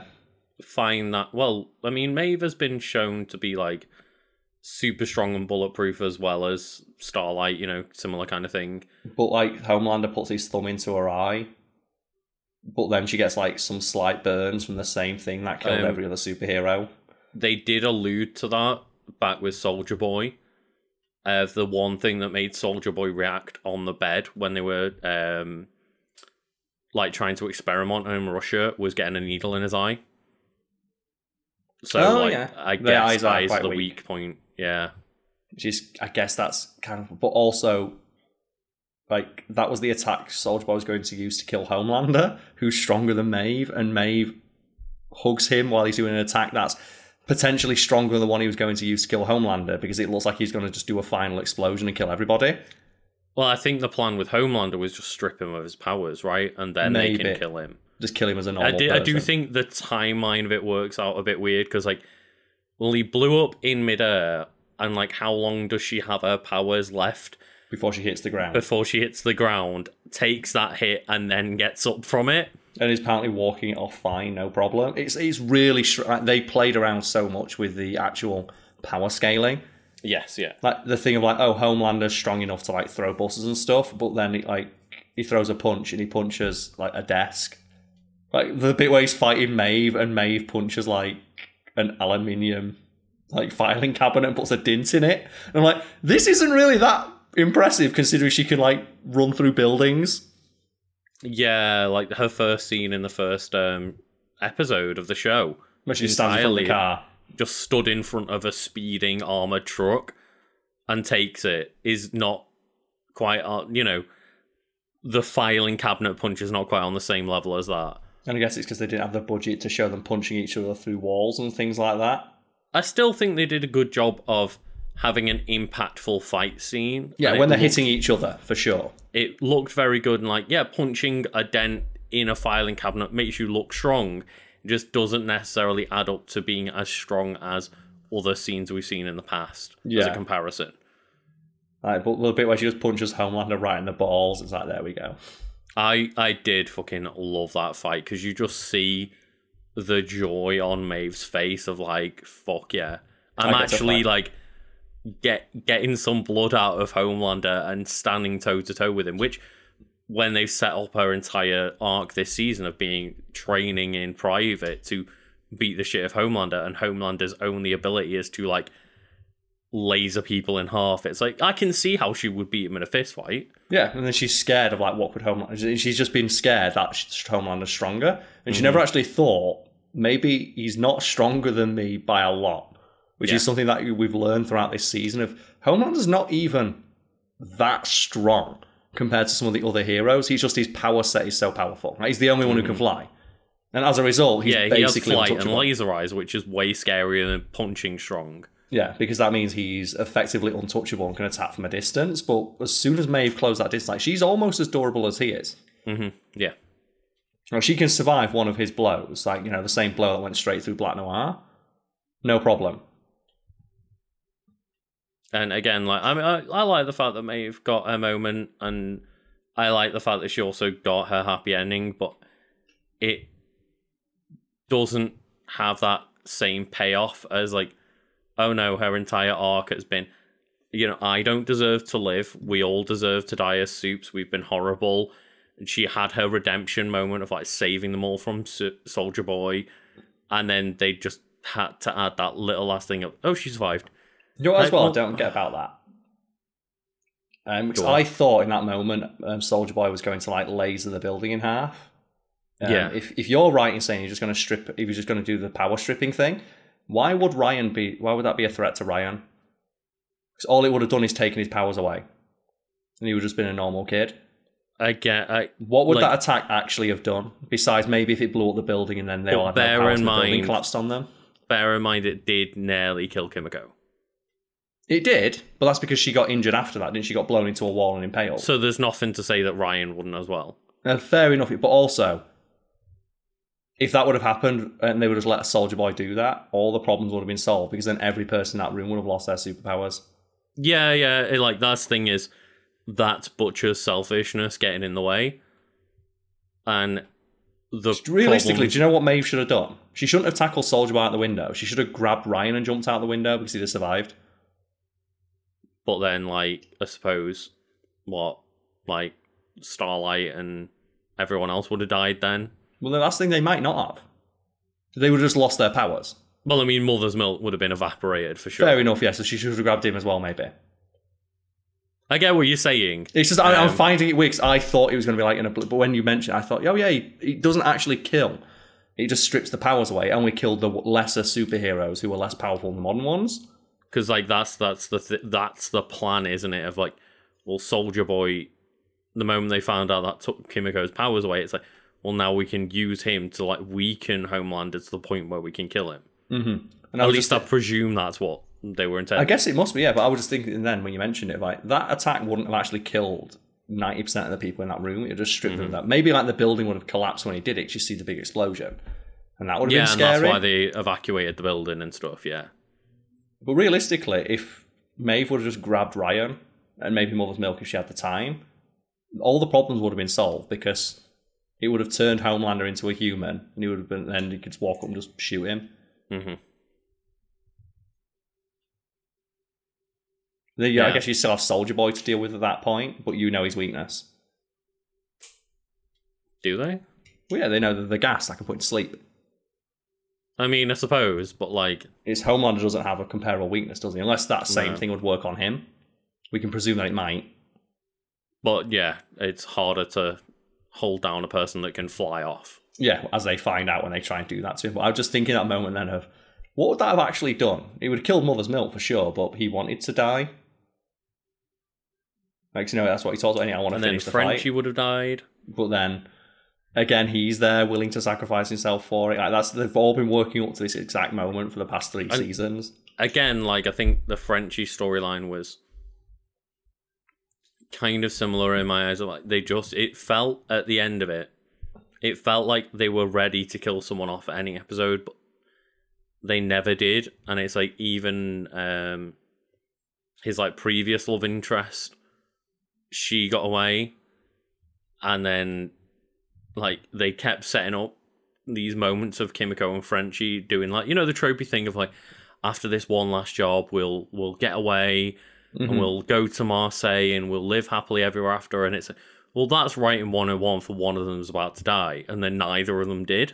Which is, I guess, it's a subversion of the expectation. But yeah, I never thought of that until you mentioned that Soldier Boy doesn't kill people; he strips the powers away. Mm-hmm. Yeah, I was thinking that was completely pointless. They should have just let him do it. Yeah, they should have just let him kill everyone in that room. Like, surely Butcher knows A, Homelander's taking most of that hit, and B, knows that then Ryan also won't have superpowers. So surely that's like an ideal outcome for Butcher. Yeah, he doesn't want him to, because that's the problem Ryan has, isn't it? That he's going to be hunted by Vought for the rest of his life. If he has no powers, then there's no He's just a normal conflict. kid, and he can raise him as a regular ass kid. And even then, if like somehow Homelander did survive, then Homelander wouldn't really give a shit about his kid without powers. And then they say that explosion will probably destroy Vought Labs, which would get rid of all the Compound V. Mm-hmm. Yeah, now I think that would have completely solved everyone's problem. Surely someone would have died, but the whole point of the show is that they're all going on a suicide mission to kill the Supes. Mm-hmm. Yeah, I don't think that's kind of weird. Why didn't they just throw... if they didn't want to, like Ryan said, they could have thrown him out the window. Because he's invincible. He's got Homelander's powers. He would have survived. Yeah, but like, no, they just... Butcher had to, you know, quote unquote protect Ryan at all. But they know as well that, and Ryan has powers in that bit because he loses his laser eyes, which means his powers are fully equipped, which means he would have survived the fall. Yeah, I would have been annoyed about it, but he'd have survived. It's like, man. Hey, no, I'll think about that. Yeah, that makes no sense. God damn it! That heroic sacrifice meant nothing because none of them died when she did it. And it even proved that she had, like you said, she had enough durability to survive the rest of the fall. Mm-hmm. So presumably, even if rubble would have fallen on them, they would have had enough super durability left to survive the rubble, get it all off them, and then just walk up and just put a brick through Homelander's head. Yeah, it's a thing of it just that last bit of tying up on the final season, the final season and the last few parts of that episode just me left a bit frustrated of just but basically nothing mattered this entire season then. No, there's been a lot of character development. There has, and I've adored watching it from episode 1 to the last 5 minutes of episode 8. But that last little bit of just them basically confirming, oh, none of this mattered, I was like, all right. Yeah, there's been a lot of what is it now? Just status quo reestablishing. One of the interesting things about A-Train, because I thought A-Train died in the Herogasm episode. I thought that's a satisfying conclusion to his storyline. Yeah. He he apologized to Huey. He realized that what he'd done was wrong, and now he's going to get revenge. And however, I do almost like that comeuppance of, oh no, you don't get to die on your own terms. We've kept you alive to keep you under our thumb. Also, we're gonna we're gonna ruin your redemption by giving you his heart. Yeah. So that now you have to live with the knowledge that you've got a racist heart in your body. Mm-hmm. And I kind of love that as being the ending for his story this season more than he just gets redeemed and gets allowed to die after all the shit he did. It's no, you don't deserve to get to die yet. No, you've got to live with the knowledge of what's happening to you. Your family's going to disown you. Mm-hmm. Because when his brother says, well, he's dead. And when A-Train's yeah, he's dead. I did it That's for great. you. And he's no, don't you fucking dare say that you did it for me. You did it for yourself. Also, now he dies a fucking hero, and no one's going to know how bad he is. Mm-hmm. You've made it worse. And they even say that, don't you? And Ashley talking to him yeah, he got killed by Soldier Boy, and you two had made up, and he's going to get they insinuate it's because he's Blue Hawk, very obviously fucking police officer. When police officers die in the line of duty, and they he's get going to be memorialized, yeah. And they gloss over all the horrible racist shit that they did. And he's yeah, he's not going to stand trial for what he did. All the bad stuff that he did, paralyzing me, brutalizing black people, is going to get swept under the rug. And you're going to basically continue his legacy. And he's I didn't want to see him die. I wanted to see him locked behind fucking bars. Because it's that symbolic thing of once he's put behind bars, it's the symbolic thing of a superhero getting arrested, which is kind of the whole point of The Boys in the start of the season, isn't it? When they're arguing over trying to arrest people, no, he's too big. We can't arrest him. We have to go arrest these smaller guys. It's well, you threw him in a bag of coke, so no, we've had to settle for taking these C-class superheroes. We still get to take him off the street, but he gets to go out there killing and brutalizing people and go into Herogasm. Yep. At least he dies there, though. Just that was a brutal thing to him. Just cowering in tiny mode on the floor, please help, please help, please help. And Homelander just steps on him. Yeah, and that's the thing, that's what he deserves, though, isn't it? It is what he deserves, but that was brutal. But, obviously, it was the episode that all of the cast were bigging up and just fucking Herogasm. Apparently, there's a lot of complaints about it because it's way worse in the comic books. And I don't want to see, because I went and looked at some of the panels. I don't want to see something that was worse than that. Yeah, I went and saw some of the panels from the comic books, and it's not even that it's worse in the sense that a lot of the things the heroes are doing are non-consensual. Which they kind of allude to anyway. Yeah, but it's I didn't need to explicitly see the heroes being shits and rapists, because we already know that they are, because the first episode establishes that the biggest superhero, or the member of the biggest superhero team is a fucking rapist. We know that they are. Yeah, and it's brought up many a time throughout both of the previous seasons, and they even have that moment where the twins, where she's look, we all signed up for this shit, but none of us signed up for a fucking camera in the toilets. That's non-consensual. Mm-hmm. And then they turn around and say oh, there's a lot of sex workers here that are getting used a lot more than they wanted to and stuff like that. And that's all they really needed. They didn't need to get into much more detail than that for me. No. And it's the thing about the original comics they're way less subtle than the show, believe it or not, and also there's a lot of moments in them that are a lot, like, edgier. That doesn't surprise me. Yeah. But edgier in that, like, grim, dark way where it's just edgy for the sake of being edgy. And I think the show is a lot better for it, of, like, toning down those elements, and in some cases outright removing. Like, the character Stormfront. It's pretty on the nose. The character's called Stormfront, which is the name of a neo-Nazi website, and an element of a design I didn't even clock on until I was, like, doing some research on it for a potential article, is that her earrings, the little thunderbolts, are just the SS symbol. Mm-hmm. Yeah. It's just one of them, but she's wearing two, so she's got an SS symbol, and, like, her belt of, like, the eagle is the Nazi eagle, and stuff like that. But in the comic books, her character is a buff white dude with a swastika on his chest. Mm-hmm. And he's like, that's too on the nose.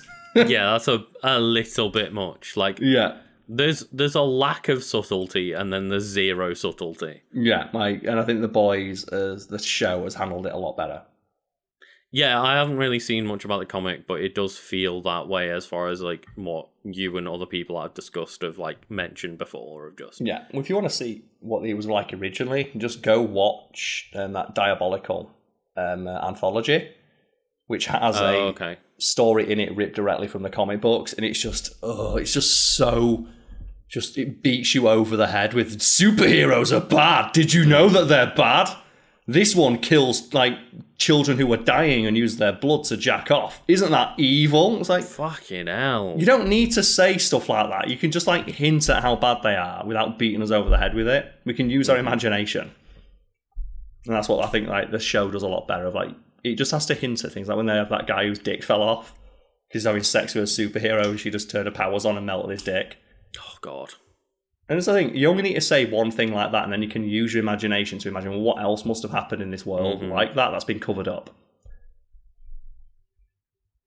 And I will say with the Hero Chasm episode as well, I appreciate that they incorporated the fact that Huey has to get naked to teleport into that scene. Yeah, where he just appears in the thing and he's like, oh, well, I guess I can walk around. Yeah, perfect infiltration of, like, I teleport in and I'm already naked and ready for the sex show. It's like, if anything, it'd be more suspicious if I wasn't naked. Exactly, yeah. If he teleported in clothes, it's like, why the fuck are you wearing clothes, mate? I do like that bit though where the guy just comes up, whispers in his ear, he's like, oh, I'll give my bum all the rest, mate. Yeah.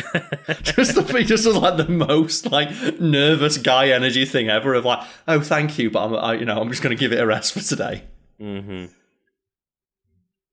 And like I really have always kind of like disliked Huey's character, and I think, like, you know, he's always kind of been written to be like the intentionally less likable one in the group, like the straight man, the whiny one. Mm-hmm.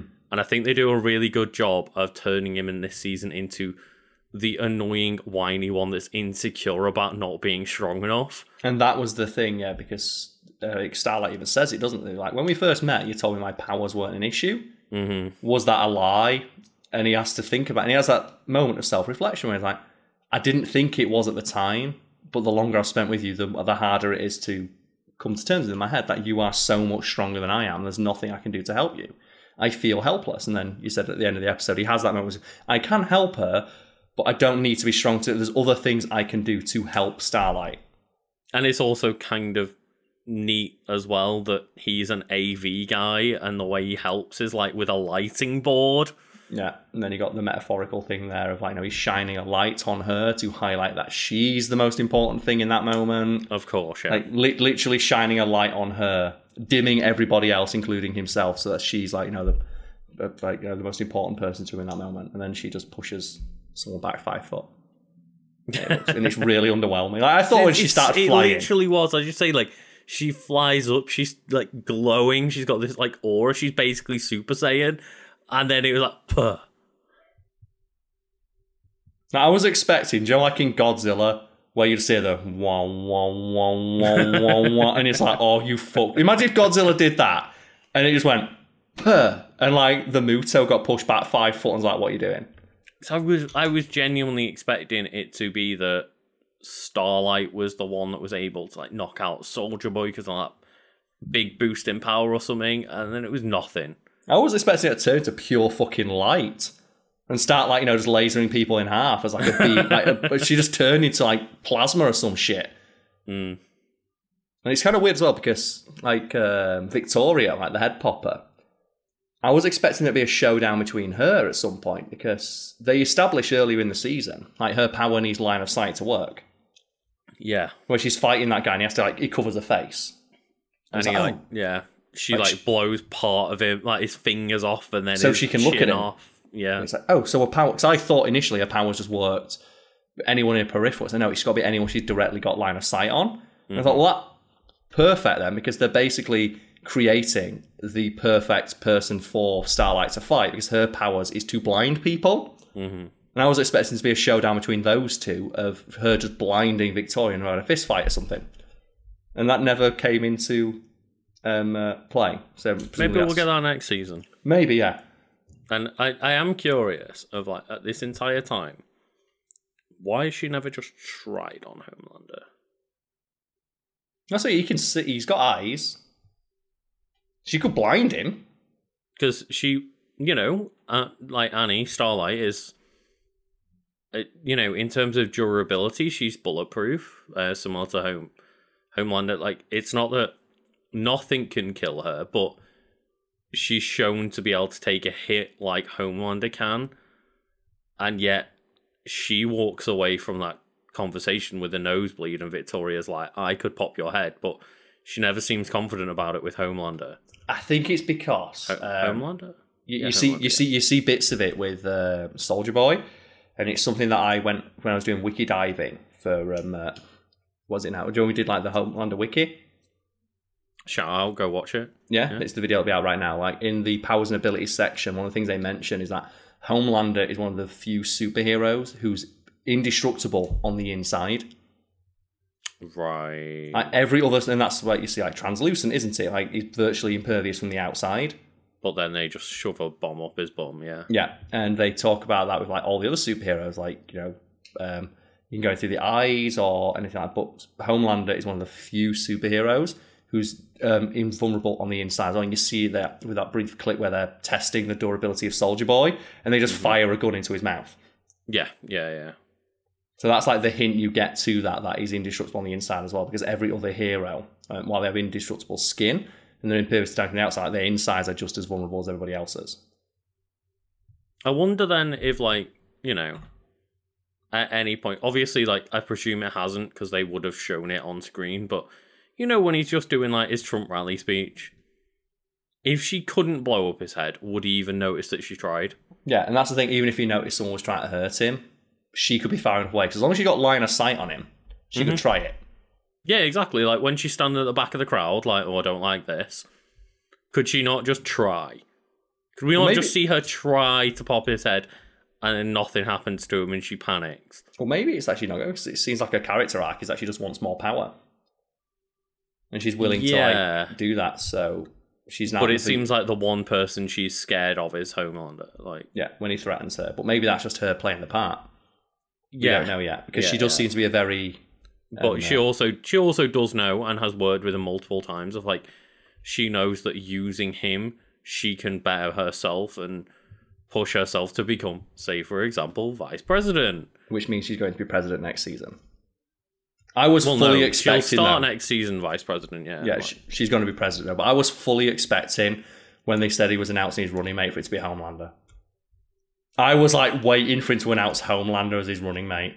I also did miss, and it took me a while to think about it when I was trying to think back of like, what was the deal? What did Homelander get? But Homelander got the address for Ryan from her. Yeah. And it took me a minute, like, I didn't click in my head. So for anyone else that was wondering, like, well, they haven't shown what Homelander got. I completely missed that, and it took me a while to think about it. She gets the address because she knows where Ryan is. She gets the VP killed, or the potential new VP killed. And now we've got baby little Ryan being like, don't worry, you're okay. And literally being like the mirror of Homelander, of just all he wants is love and affection. So the moment Homelander's like, oh, well, I will forgive you for anything, you can do anything. Ryan you just never goes upset like, me, son. Yeah, you can never upset me because that's all Homelander's ever wanted to hear is I will love you unconditionally, and then he gives that to Ryan, and Ryan's like, oh cool, we can blast people's heads off then. Yeah. You see him smile, don't you? Wow, if people upset us, I can just kill them. I was always told I'm not allowed to do it. And that's the thing of unconditional love for your child is something, it's a good thing. But there are limits. Like you also boundaries and discipline. Not discipline physically, but discipline so they know whether things are right or wrong. But when you've got like a completely amoral piece of shit as your moral compass, that's not a good thing. Yeah, that's the thing, isn't it? When most parents are like, I'll love you no matter what, they don't normally mean blowing people into pieces or like slicing them in half with laser eyes. And also, don't forget that Ryan is potentially the only thing that could have stopped Homelander besides Soldier Boy. Yes. He is shown as being far stronger than Homelander is. That's kind of the insinuation, especially with Homelander being Soldier Boy's son and being more powerful than him. It's kind of like similar to that Dragon Ball of just the insinuation is that their children are more powerful than they are. Because they have more potential. Because Ryan, when he first uses his laser eyes, manages to kill Stormfront, who had previously been shown to be immune to Homelander's laser eyes. Does he hurt her with the laser eyes? Yeah, I can't. It's been a little while. Yeah. Well, he tries to have sex with her, doesn't he? Like he uses laser eyes. I couldn't remember if Ryan used his laser eyes on. Yeah, he cuts his legs off, doesn't it? Right. Okay. Yeah. He destroys half the forest with his laser eyes, doesn't he? Mm-hmm. And that's like it cuts Stormfront's legs off. Something that Homelander's laser eyes couldn't. Meaning so that's one aspect of his power set is stronger than Homelander's. So presumably the other aspects will also be stronger because he seems to have all of his powers. Yeah. Including his durability and his flight. And then instead of, having a reasonable mother loving him, he's now just got Homelander being the only one that tells him what's right and wrong. So we can do anything we want. So maybe that's not a good thing to tell kill them all, child. Kill them all. But yeah, so yeah, essentially next season starts out with instead of one Homelander, we've got two. I want a time skip and it's just President Homelander.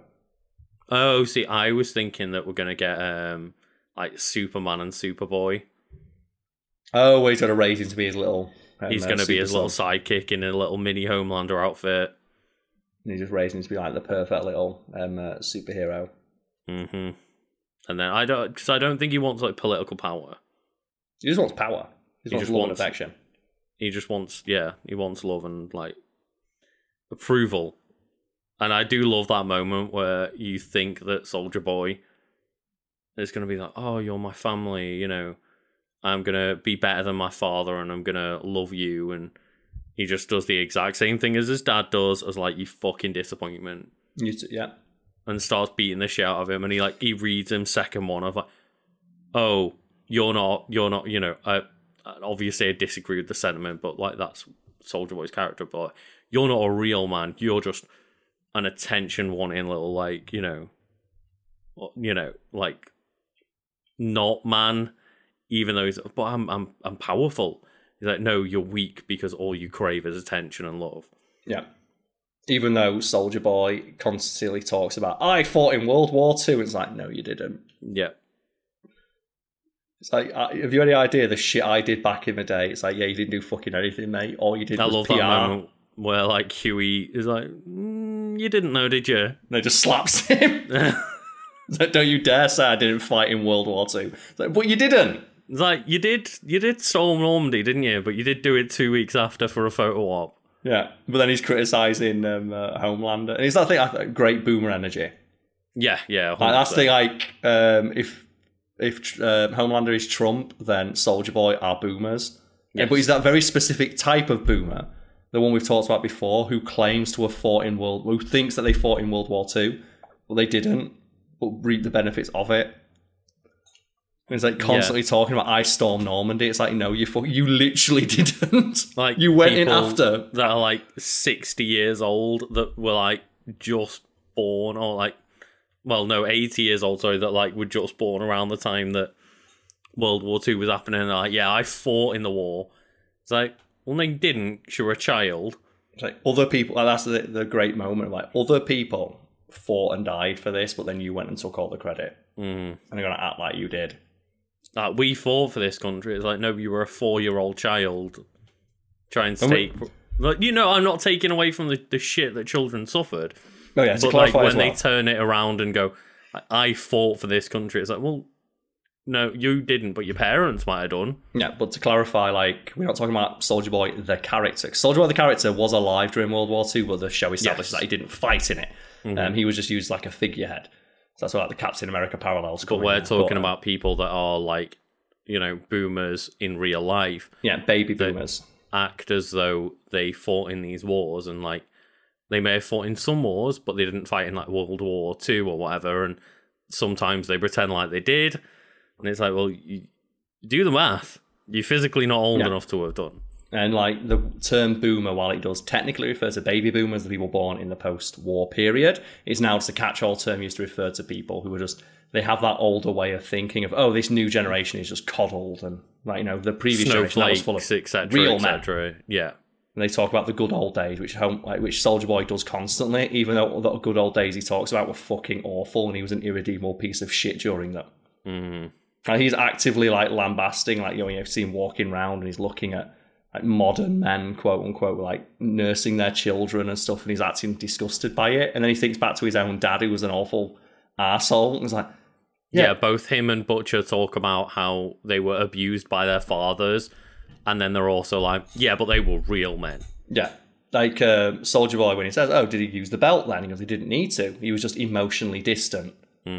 And he, like, you know, treated me like a piece of shit, and he refused to acknowledge me as, like, you know, a man or anything like that. And then you have Soldier Boy doing the exact same thing when he sees, like, you know, that dad carrying a kid around. And he's like, what the fuck is that?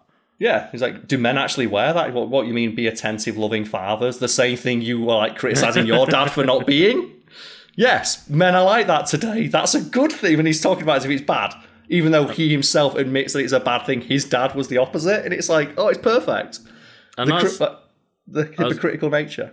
Yeah, I think that's like my favorite part of season 3 is how well they have nailed just all of those different archetypal characters to try and, you know, recreate and like shine a light on people in the real world. Yeah, they have nailed like that energy put off by like the boomers, and then you got Todd, the character who is like the perfect, you know, the alt-right pipeline. Starts out as a reasonably ordinary dude, and then he just starts watching Fox News. Gets super into it. He starts out as like a guy that's like, oh, Homelander's a superhero. He's pretty cool, isn't it? And then as Homelander goes down this like Trump rabbit hole, so does he follow. And it's like, it's really intriguing to see and really infuriating to watch at the same time, because you know that this is like an allegory for people in real life, and you're like, I know those people, and I've been disgusted by those people. And like, how did it happen? How did they get to the point where they go from being like loving family man to screaming racial slurs at a Trump rally and wishing violence on the media? It's like, this is how it happened. And celebrating him for blowing somebody's head off that called him like a fascist. And that's like, you know, a bit on the nose, but Trump has gone on stage and said, I wish I could do that. Like, he has actively called for people to... And you know, if Trump thought he could get away with it, he would have shot people. And it's an exaggerated version of reality, which is ultimately what that last step is. But it's kind of like, yeah, that's only one step removed from where we were. It's not even that... I don't even say it's one step, it's like half a step. It's half a step in, like, you know, a slightly different direction. Yeah. They had, like, a story come out recently with Trump where it was, like, Joe during, like, the Jan 6, like, the insurrection. Like, they said, like, his own security detail had to wrestle control of, like, the car they were in away from Trump because he was trying to drive to the rally. Fucking hell. To, like, you know, egg people on to take over the government. And he was, like, you know, going out and, like, during it, he was, like, egging people on to commit violence, and he was getting hard at the idea. Carl, don't know what you're on about. Yeah. None of that happened. No. That's got to be this. I was expecting a moment like that in this season, you know, given how recent it was, but maybe they were too far into production to do that. Yeah, it depends, like, how long ago it was written, and also, like, is the attempted insurrection of a government like one step too far even for the boys? I guess maybe it is, but maybe it's not. And it's like, We so I don't do know. know that this season was impacted by the pandemic. So that's why Maeve's barely on screen. Oh, really? Right. Yeah, okay. because the actress, she either got COVID or couldn't travel due to COVID restrictions, which is why some scenes she's in, she's just on her own, and for most of it, she's just out of frame. She's like in rehab for a couple of episodes, quote unquote. Because the actress, they literally didn't have access to her for filming, so they just wrote her out. That's a shame, because I think Maeve was one of the better characters this season as well. Yeah, I was looking forward to seeing what they do with Maeve. I was hoping, like, she did get her moment, but I was hoping for just, like, more of her interacting with Ashley about Brave Maeve. I was like, please stop putting my... And I love that when they go, like, the shitty rundown gas station, they've got all the leftover Pride things that are just on discount. Oh, God, yeah. And then, like, when they're doing the memorial... Brave lesbian. a brave lesbian. It's like, oh, no, yo. And that's exactly what the media does, like, just defining her by her sexuality, the one thing she didn't want. And, like, you know, if people forgot, like, she's very adamant at the start of this, is like, I'm not a lesbian, I'm bi, and they go, that's great, lesbian then, yeah. So no, I'm bisexual. I like, but it's like it's a bit complicated. People don't understand like bisexualism yet. Like, we're going with lesbian, and can your girlfriend become like more male facing? Because quite now, like, they're not really into the whole like feminine couple yet. They haven't got the heads around that, and it's like, oh, fuck you. Like, just want to fucking punch them in the room. And just that final bit of a brave lesbian, it's like, even in death, quote unquote, she doesn't get the respect that she demanded. Mm-hmm. And that was fucking hilarious to me, of like, in that way, of this is how it is. Yeah. And I did appreciate in a similar tone of like, obviously there's the whole like A-Train trying to rebrand himself and doing like the... Oh, like, you know, returning to my roots in Africa. And they're like, you don't fucking know shit about Africa. He's like, oh, whatever. Like, it's just, for, you know, to try and help my my credibility and my image and, like, rebrand. And then at the end, when Ashley is like, you know, oh, yeah, we're thinking, like, you're going to be in, like, a Tom Hanks, was it, movie or whatever? Yeah. Where he's going to coach you and you're going to be, like, someone who's, like, on the streets on drugs. And he's like, that's not what happened. And she's like, well, what are you going to fucking do about it? Yeah, it's like, no, my brother helped me. It's like, no, we're going to, like, you know, downplay his role in this. And it's like, oh. And that's the exact, again, that character, he was doing the same thing with, like, you know, the struggle of other black people, playing it down to, like, you know, make himself look better. And he doesn't like it when they do it with people that directly interact with him. And yeah, like the moment they turn it on its head of, like, well, instead of this one, like, stereotype, we're going to thrust a different stereotype on you that also doesn't fit your... you know, background. He's like, no, I don't like that. That paints me and my family in a bad light. It's like, well, that's what we've gone with. That's what we've done with. I was hoping, though, we'd get the Wakanda Forever salute. I was hoping we'd get their version of that.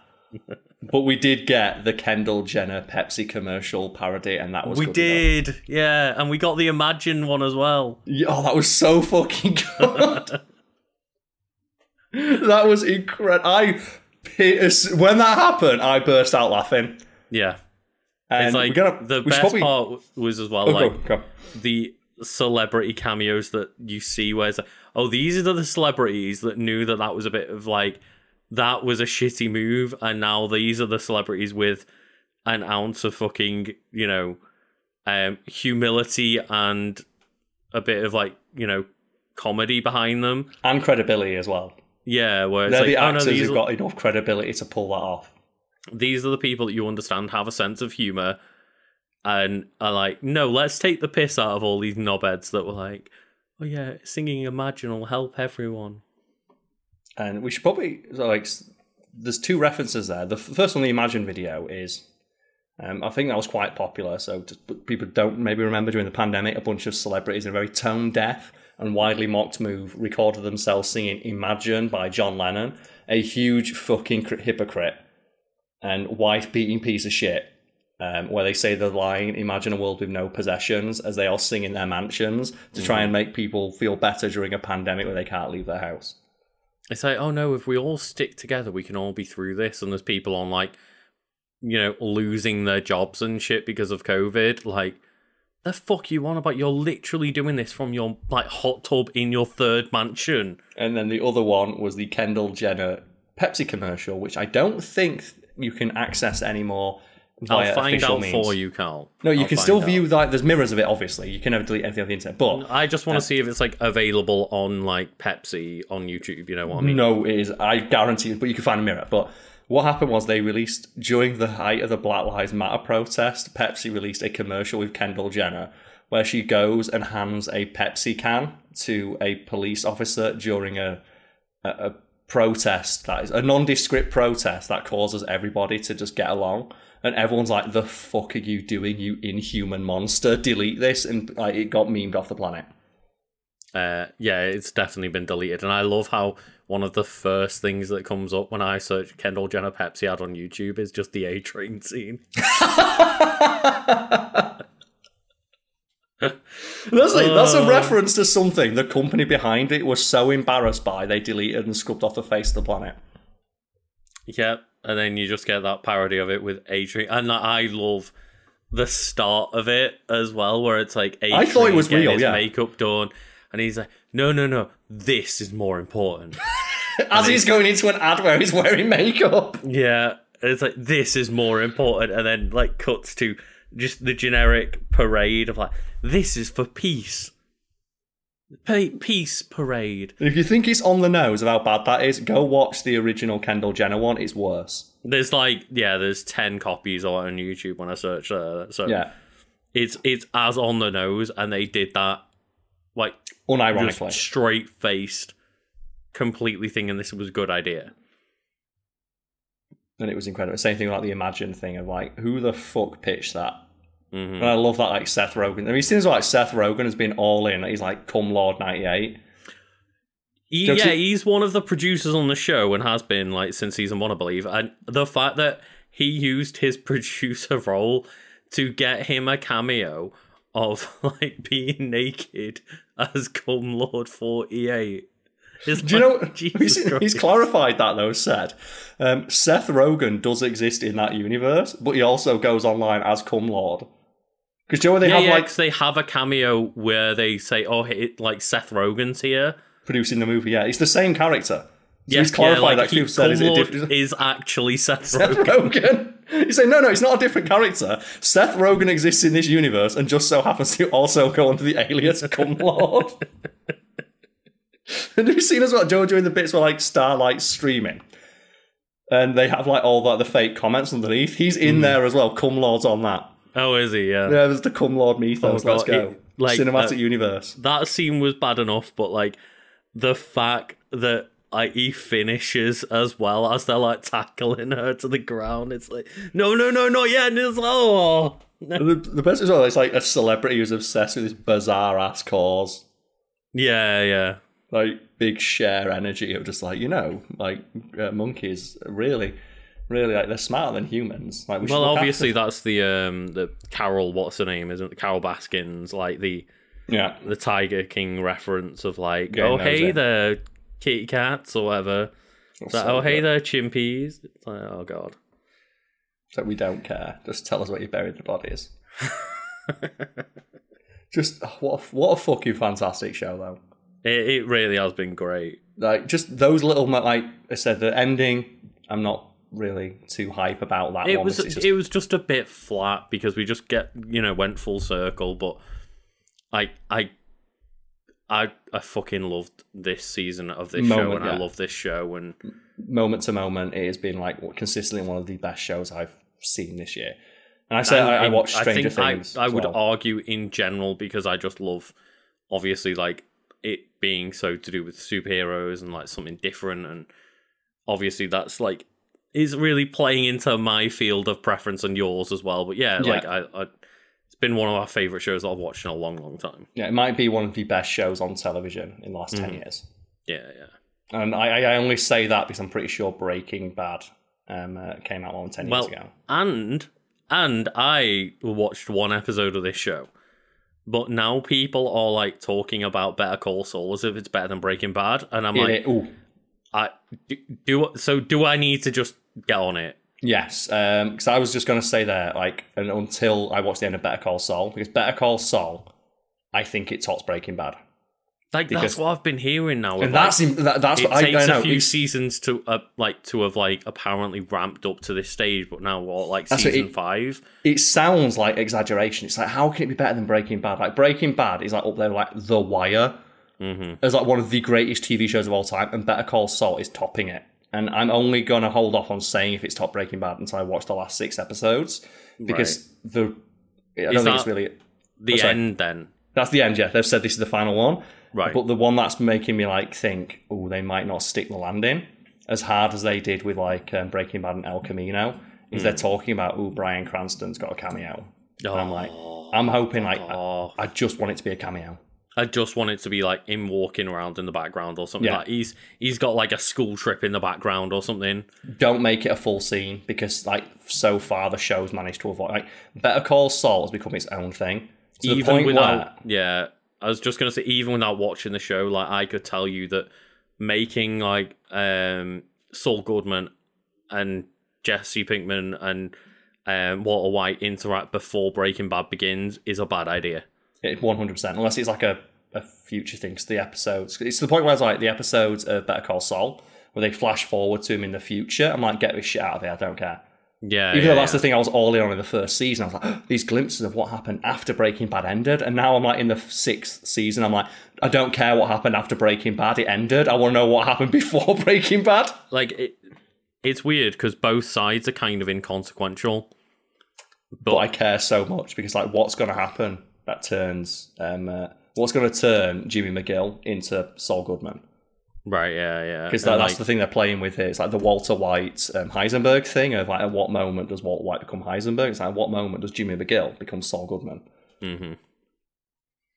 And yeah, it's weird because I don't see that many people have kept with Better Call Saul over the years. Like, a lot of people seem to have dropped off after maybe like season 1 or 2, but the few people I follow, on Twitter and whatnot that talk about it still are at that point where all of them are like, yeah, this is better than Breaking Bad. Yeah, I'm just, like I said, I'm just going to wait for the final season. And if it is, then it's like, it's going to be Better Call Saul. And I don't even think it's fair to compare stuff like Breaking Bad and Better Call Saul. Like, Joe, when you talk about something like, what's the best, Joe, with an example we're more familiar with, like, what's the best video game soundtrack, except for Smash Bros. Yeah, because it's just so far and above anything else on offer, it's not even fair to compare to it. So I think it might have to be like the best show in 10 years, not including Better Call Saul. Because like, it is unfucking touchable in terms of quality. We are really like lucky as well, because I've not started watching it yet, because I've just literally like a day ago finished The Boys, but now that's all out, it's time to get to Stranger Things 4, and like people are saying ridiculous things about that as well, and like we're at the point where like I'm trying to watch TV shows, and even like the ones where like I haven't got the subscription services for, I've heard really good things about like 8 other TV shows that people are saying are like top tier, and I think we're just getting to that point where just a lot of these streaming services have really gotten nailed down, like we've got some fucking good processes, TV shows, and we're getting some incredible TV out of them. Yeah, and I will say, like, season 4 of Stranger Things is fucking great, but I had the same problem that you did with the latest season of Attack on Titan. Well, I was under the impression that this season of Stranger Things was the final season. Oh no, it's season 5 is left. Yeah. And I got halfway through it and I was like, wow, there's a lot of stuff to wrap up here. I wonder what's going to happen. And then I just saw like a news article pop up of like season 5 announced. I'm like, for fuck's sake. So I did that to myself, of working myself up to thinking it was going to be the conclusion. This is the end of Stranger Things now. Like, I'd also say as well, don't look at anything about season 5, because the poster is a spoiler for the end of season 4. Yeah, the poster for the next season, which was announced the day which they released, like the day the final episode aired, is a fucking spoiler. And this is the one problem I've got with like that Netflix binge model, is that people online are under the assumption that like everybody watches its second one, and whereas I'd argue that probably the people that are watching its second one are maybe 1% of viewers. Yeah, you're also getting like musical spoilers. in that show, because people Tell me talk about like it. when like, oh, this song started trending, and it's like, well, there's only one character in the show who likes this song, so now I know that character's gonna have a big moment, and in a show like this, you know what a big moment means. And Musical poster spoilers, man. That's the poster spoilers. I don't want to know anything about season 4, but that's like I think next on the list. And then like also Umbrella Academy season 3 has just dropped. People are saying that's like great as well. I was gonna say I've not heard one way or the other because I've just tried to avoid all that shit when I can. I tried to go in as blind as possible to all these things, but like, you know, season 1 and 2 were really good at that, and just some solid fucking television all round. I don't get the criticism people saying like, oh, TV and media is shit now. It's like we've never had more choice, and because we have so much choice, we can watch whatever the fuck we want. And the fact that people are choosing to watch bad movies and using that to say all of media is bad, it's like, no, you're just choosing to watch shit movies. Go watch one of the 100 other movies released this month. About a week before Stranger Things 4 came out, people were like, yeah, there's nothing been good on Netflix for years, I'm going to unsubscribe. And it's like, I've just finished rewatching like Umbrella Academy season 2. There's like X, Y, and Z on there that's just come out. Stranger Things is about to fucking come out. Like, there are things that are fucking incredible on these streaming services, but just because you watch them over one weekend and then have nothing left to watch for another 2 months, it doesn't mean it's not there. Also, as well, just the amount of stuff that it has in Joey's library. Yeah. That you can go watch. Like, there is an absolute surfeit of content you can watch, and that's what I'm always baffled by. Is people saying they're going to just watch, or people watching bad things, and then like using that to reflect on all of same with as a whole. Just because you've got shit taste doesn't mean that all of it's bad. I see it all the time with Xbox Game Pass of people sharing articles like it's time to unsubscribe from Xbox Game Pass, as I've just like downloaded another 5 games to play from there. Like, what the fuck are you talking about? It's like, just because you've got like bad taste. It's like, there's so much good content. Even if you just talk about the big stuff, like you've got the fact we've got like The Boys, Better Call Saul season 6, and Stranger Things season 4, all airing in the space of like 1 month of each other. And these are 3 TV programs that all I've heard is people putting them in like top echelon of TV of all time. Yeah, and then you go back like 10 years, and you know we have Breaking Bad and stuff like that. But people forget some of those big shows that really dropped the fucking like Lost. People put years of their life into watching Lost and were disappointed by the end of it. We don't get that anymore. That was a big one for me. Yeah, like the new streaming model that we get means that you can binge it all in a weekend, and if it's good or bad, it doesn't matter because you watched it all in a weekend. We don't have that thing of being like, you know, with the exception like, you know, waiting for the new season. Yeah, of course. But we no longer have that thing of a TV show keeping us like held hostage for like 24 weeks while it airs a season. And just like, you know, if anyone wants just like a top tier, just fun, enjoyable thing to go watch. It's an anime, but go watch Spy Family. I've been hearing good things about that as well. People have been like all in on this Spy X Family show. That's just fun. So the thing is, well, even if you don't want to talk about modern stuff, the fact you've got access to all these streaming services means you can go back and watch pretty much any decent show from like the last decade. Last 20, 30, 40 years, you can just go watch them. All those shows are still around that you can just go watch. And everyone like, if you just One Piece, you can just go watch The Wire or Breaking Bad. Yeah. Or you can go back and watch like 15 seasons of like, NCIS. And if you're not in the mood for something good, there's like 20 years worth of trash TV to just fucking gorge on. There's a reality. I love reality TV because it's so dry. There's a new one just dropped about an interior designer who builds people's sex rooms. I've been watching that shit. That shit is amazing. Because it's just this old English one who goes into people's houses and is like, I'm going to build you a room to shag your wife in. And the guy's like, I'm going to build you a sex dungeon. It's like, all right, cool. Because they have this one where it's like this couple, it's like a big, like jovial, chubby guy and his like tiny little wife. And it's like, so have you two ever tried having sex in the shower? And he just goes and he stands up and goes, no. So they build him like a 6 foot wide shower.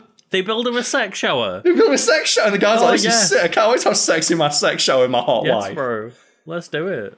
And you're like watching it and it's like, you're thinking like in your head, oh man, like the fact you're seeing these guys just go on TV and like, I think they ask a guy of like, oh, are you not nervous at all about any? It's like, why? I get to bang my hot wife. in this cool, like, purpose-built sex room. That's rad. And it's like, that's it, man. That's good for you. That's living right there. It is. It's one of the things, like, I never thought I'd watch a show about, but I'm enjoying it because it's just the people in it are just like, yeah, whatever, let's go. I've been watching something way more wholesome of, like, people, like, architects redesigning people's houses to, like, make use of their space more efficiently and stuff. And well, that's basically what's happening in this show. Yeah, you using it more efficiently, just in a very different way. Yeah. Maybe a better way. It's just like this sex positive show. And they have like the episode I'm watching at the moment. Like, they have like these two gay dudes on. So yeah, we're in a long distance relationship, and like, you know, it's kind of tough.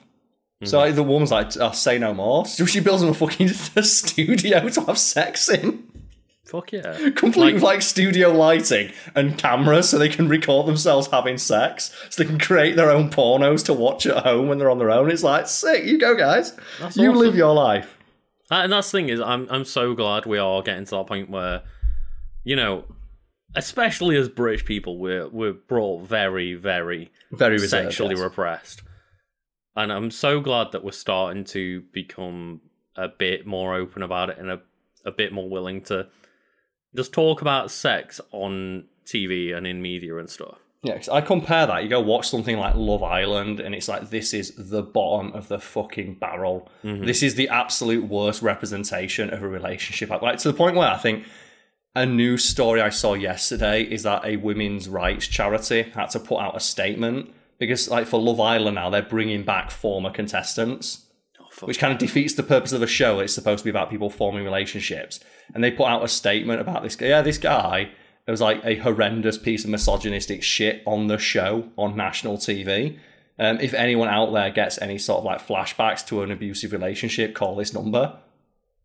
Oh shit! And it's like, and that's one of the most talked about shows on television right now. And it's like, why are you giving these people a platform? Like, you're putting on people who've like got actual women's charities going, this is the like, a textbook example of like an abusive relationship just unfolding before our eyes, and everyone's like, yeah, great, I can't see what drama's this gonna bring. That's the thing, isn't it? It's like the trashy people cause drama, and that's what gets views, and it's like, yeah. And wouldn't you much rather watch a reality TV show that's just about this woman building a sex shower for a really tall guy who's like, I want to bang my hot wife in the shower, but I keep falling over, and you're like, you know what, we'll sort that out, mate. And then I look at it as well, and I'm like, I want that shower just because it looks really comfy. Because they put like a chair in his shower. I'm like, I want to sit down in my shower. Here, folks, Carl wants a sex shower. Hey, everyone wants one. I mean, yeah, like I just want a big shower that I can sit down in. Anyone wants, like, I think there's two things people want in life, and one is a shower that you can sit down in, and two, it's a shower you can have good sex in. It's just that thing as well. Sometimes, like, you know, me and my missus, like, we just get showers together because it's quicker. Oh yeah. Like, I'm not going to wait. And there's that thing of like when I've got to stand on the other side waiting for the tap. Now imagine shower heads everywhere. No, you don't need to worry about that problem. Or I have had that once in my life of like, you know, those showers where they have like jets on 3 walls. Oh, it's the dream, innit? Like, honestly, I could have dreams about that shower. I've had one time and I'm just, I want it back. I want it back, baby. I've said I'm looking to buy a house at the moment, and my one thing that I'm like keeping in mind when I'm going to view places is, what's the water pressure like? And they're asking, why is that important? Because I'm going to rip this. The first thing I'm going to do is I'm going to rip this fucking bathroom out and put a waterfall shower in it. And if the water pressure's shit, I'm not buying it. And I also want to just like clarify for anyone listening out there, like that this conversation is not meant to like shame anyone that's like of an asexual nature or anything. It's not. When I say everyone wants it, I understand that not everyone does. It was just we're speaking generally in a jokey manner. Yeah, we're speaking generally from the experience of our own perspective, which is of two straight dudes. And just want to shout that out as like, I understand that that's not for everyone, but yeah. But the thing is, I think everyone can enjoy like a shower that's like 6 square foot wide with like multiple heads in every direction. That's the thing, yeah. I think that might be even more relatable to everybody. But then they build it as well in the centre of the room. So like you walk out of the shower and there's just a fireplace, and I'm like, fucking hell. That's the dream, innit?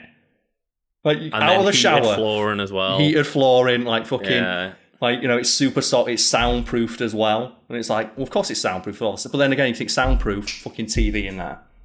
Oh, God. You can watch like loud TV at night or play video games and not wake anyone else up. It's like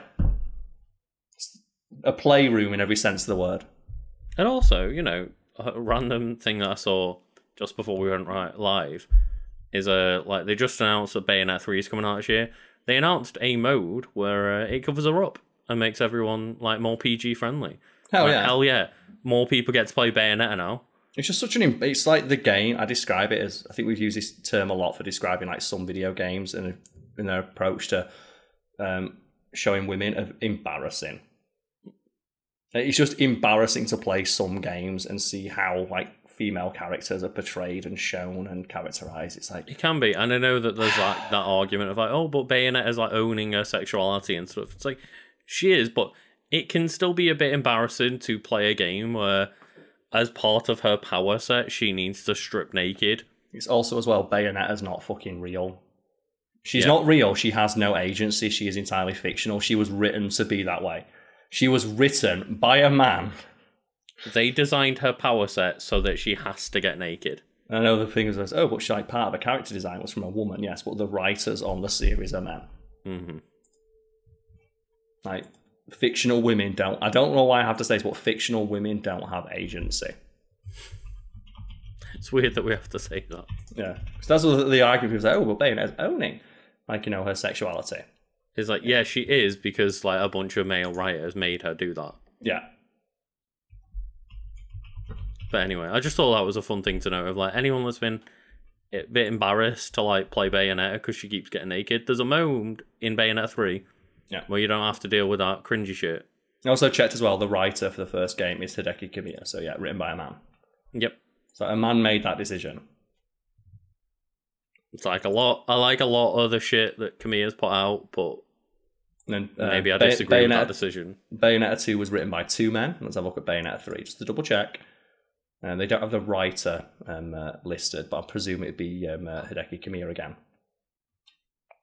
I'm not sure what role he is. I know that he's one of the higher ups on the project, but creative director, I assume, or something like that. But yeah, I would assume so. Yeah. But so when people say that thing, I'm like, oh, well, the character is owning their sexuality. Like, the character doesn't have agency. They were written that way by a man, and it's that thing of like, would a woman write the character to be like that? Maybe, but maybe not. But the fact that we don't know for sure. Mm-hmm. And the fact that I've seen plenty of women like this is fucking embarrassing. Suggests that maybe they wouldn't. I'm still going to play the shit out of fucking game, though. I mean, I am very tempted to buy Bayonetta 1 and 2 on Switch and stream all three. Hell yeah. Well, can I stream them with you? Yes. Because I am like, you know, the character action game just aficionado. I want to go in there. I want to style. Then again, Bayonetta 1's fucking hard, so I'm going to let you play that one. If you want to play that, because Bayonetta 1 is ridiculously hard, because there's like a technique in the game that you basically need to play the game at any of the higher difficulties, and it's almost impossible. Oh no, I'm only going to be playing them all in like normal mode. Do it. I'm not like the character action guy. I'm only going to be just like playing through as the developers intended, normal mode. Even though normal mode is really hard in Bayonetta 1. Yeah. But yeah, anything to plug on? Where would people find that? Where would people find me streaming? They would go to twitch.tv/Legend of Kanto. They would? Oh, okay. And if you want to find me, it'd be twitch.tv Carl's Wood. And if you're listening to this on the day it's released, at that first link, twitch.tv /Legend of Kanto, you'll find me and you playing. Is it the last bit of Majora's Mask, yes? So we'll be doing the last of the 4 temples, and then it'll probably be, I assume, next week where we go to the fucking moon and defeat Majora. Man, you still go to the moon? Fucking hell. I didn't know you went all the way to the moon. That's awesome. Yeah, that game goes places. That game fucking goes places. I can't wait. And for me, I'm not sure what I'm streaming next, but yeah, on Friday I'll probably be streaming some Metal Gear Revengeance. That's what I'll say. As always! Metal Gear Rising is what Carl's streaming. Hell goddamn yeah! Yeah, check it all out.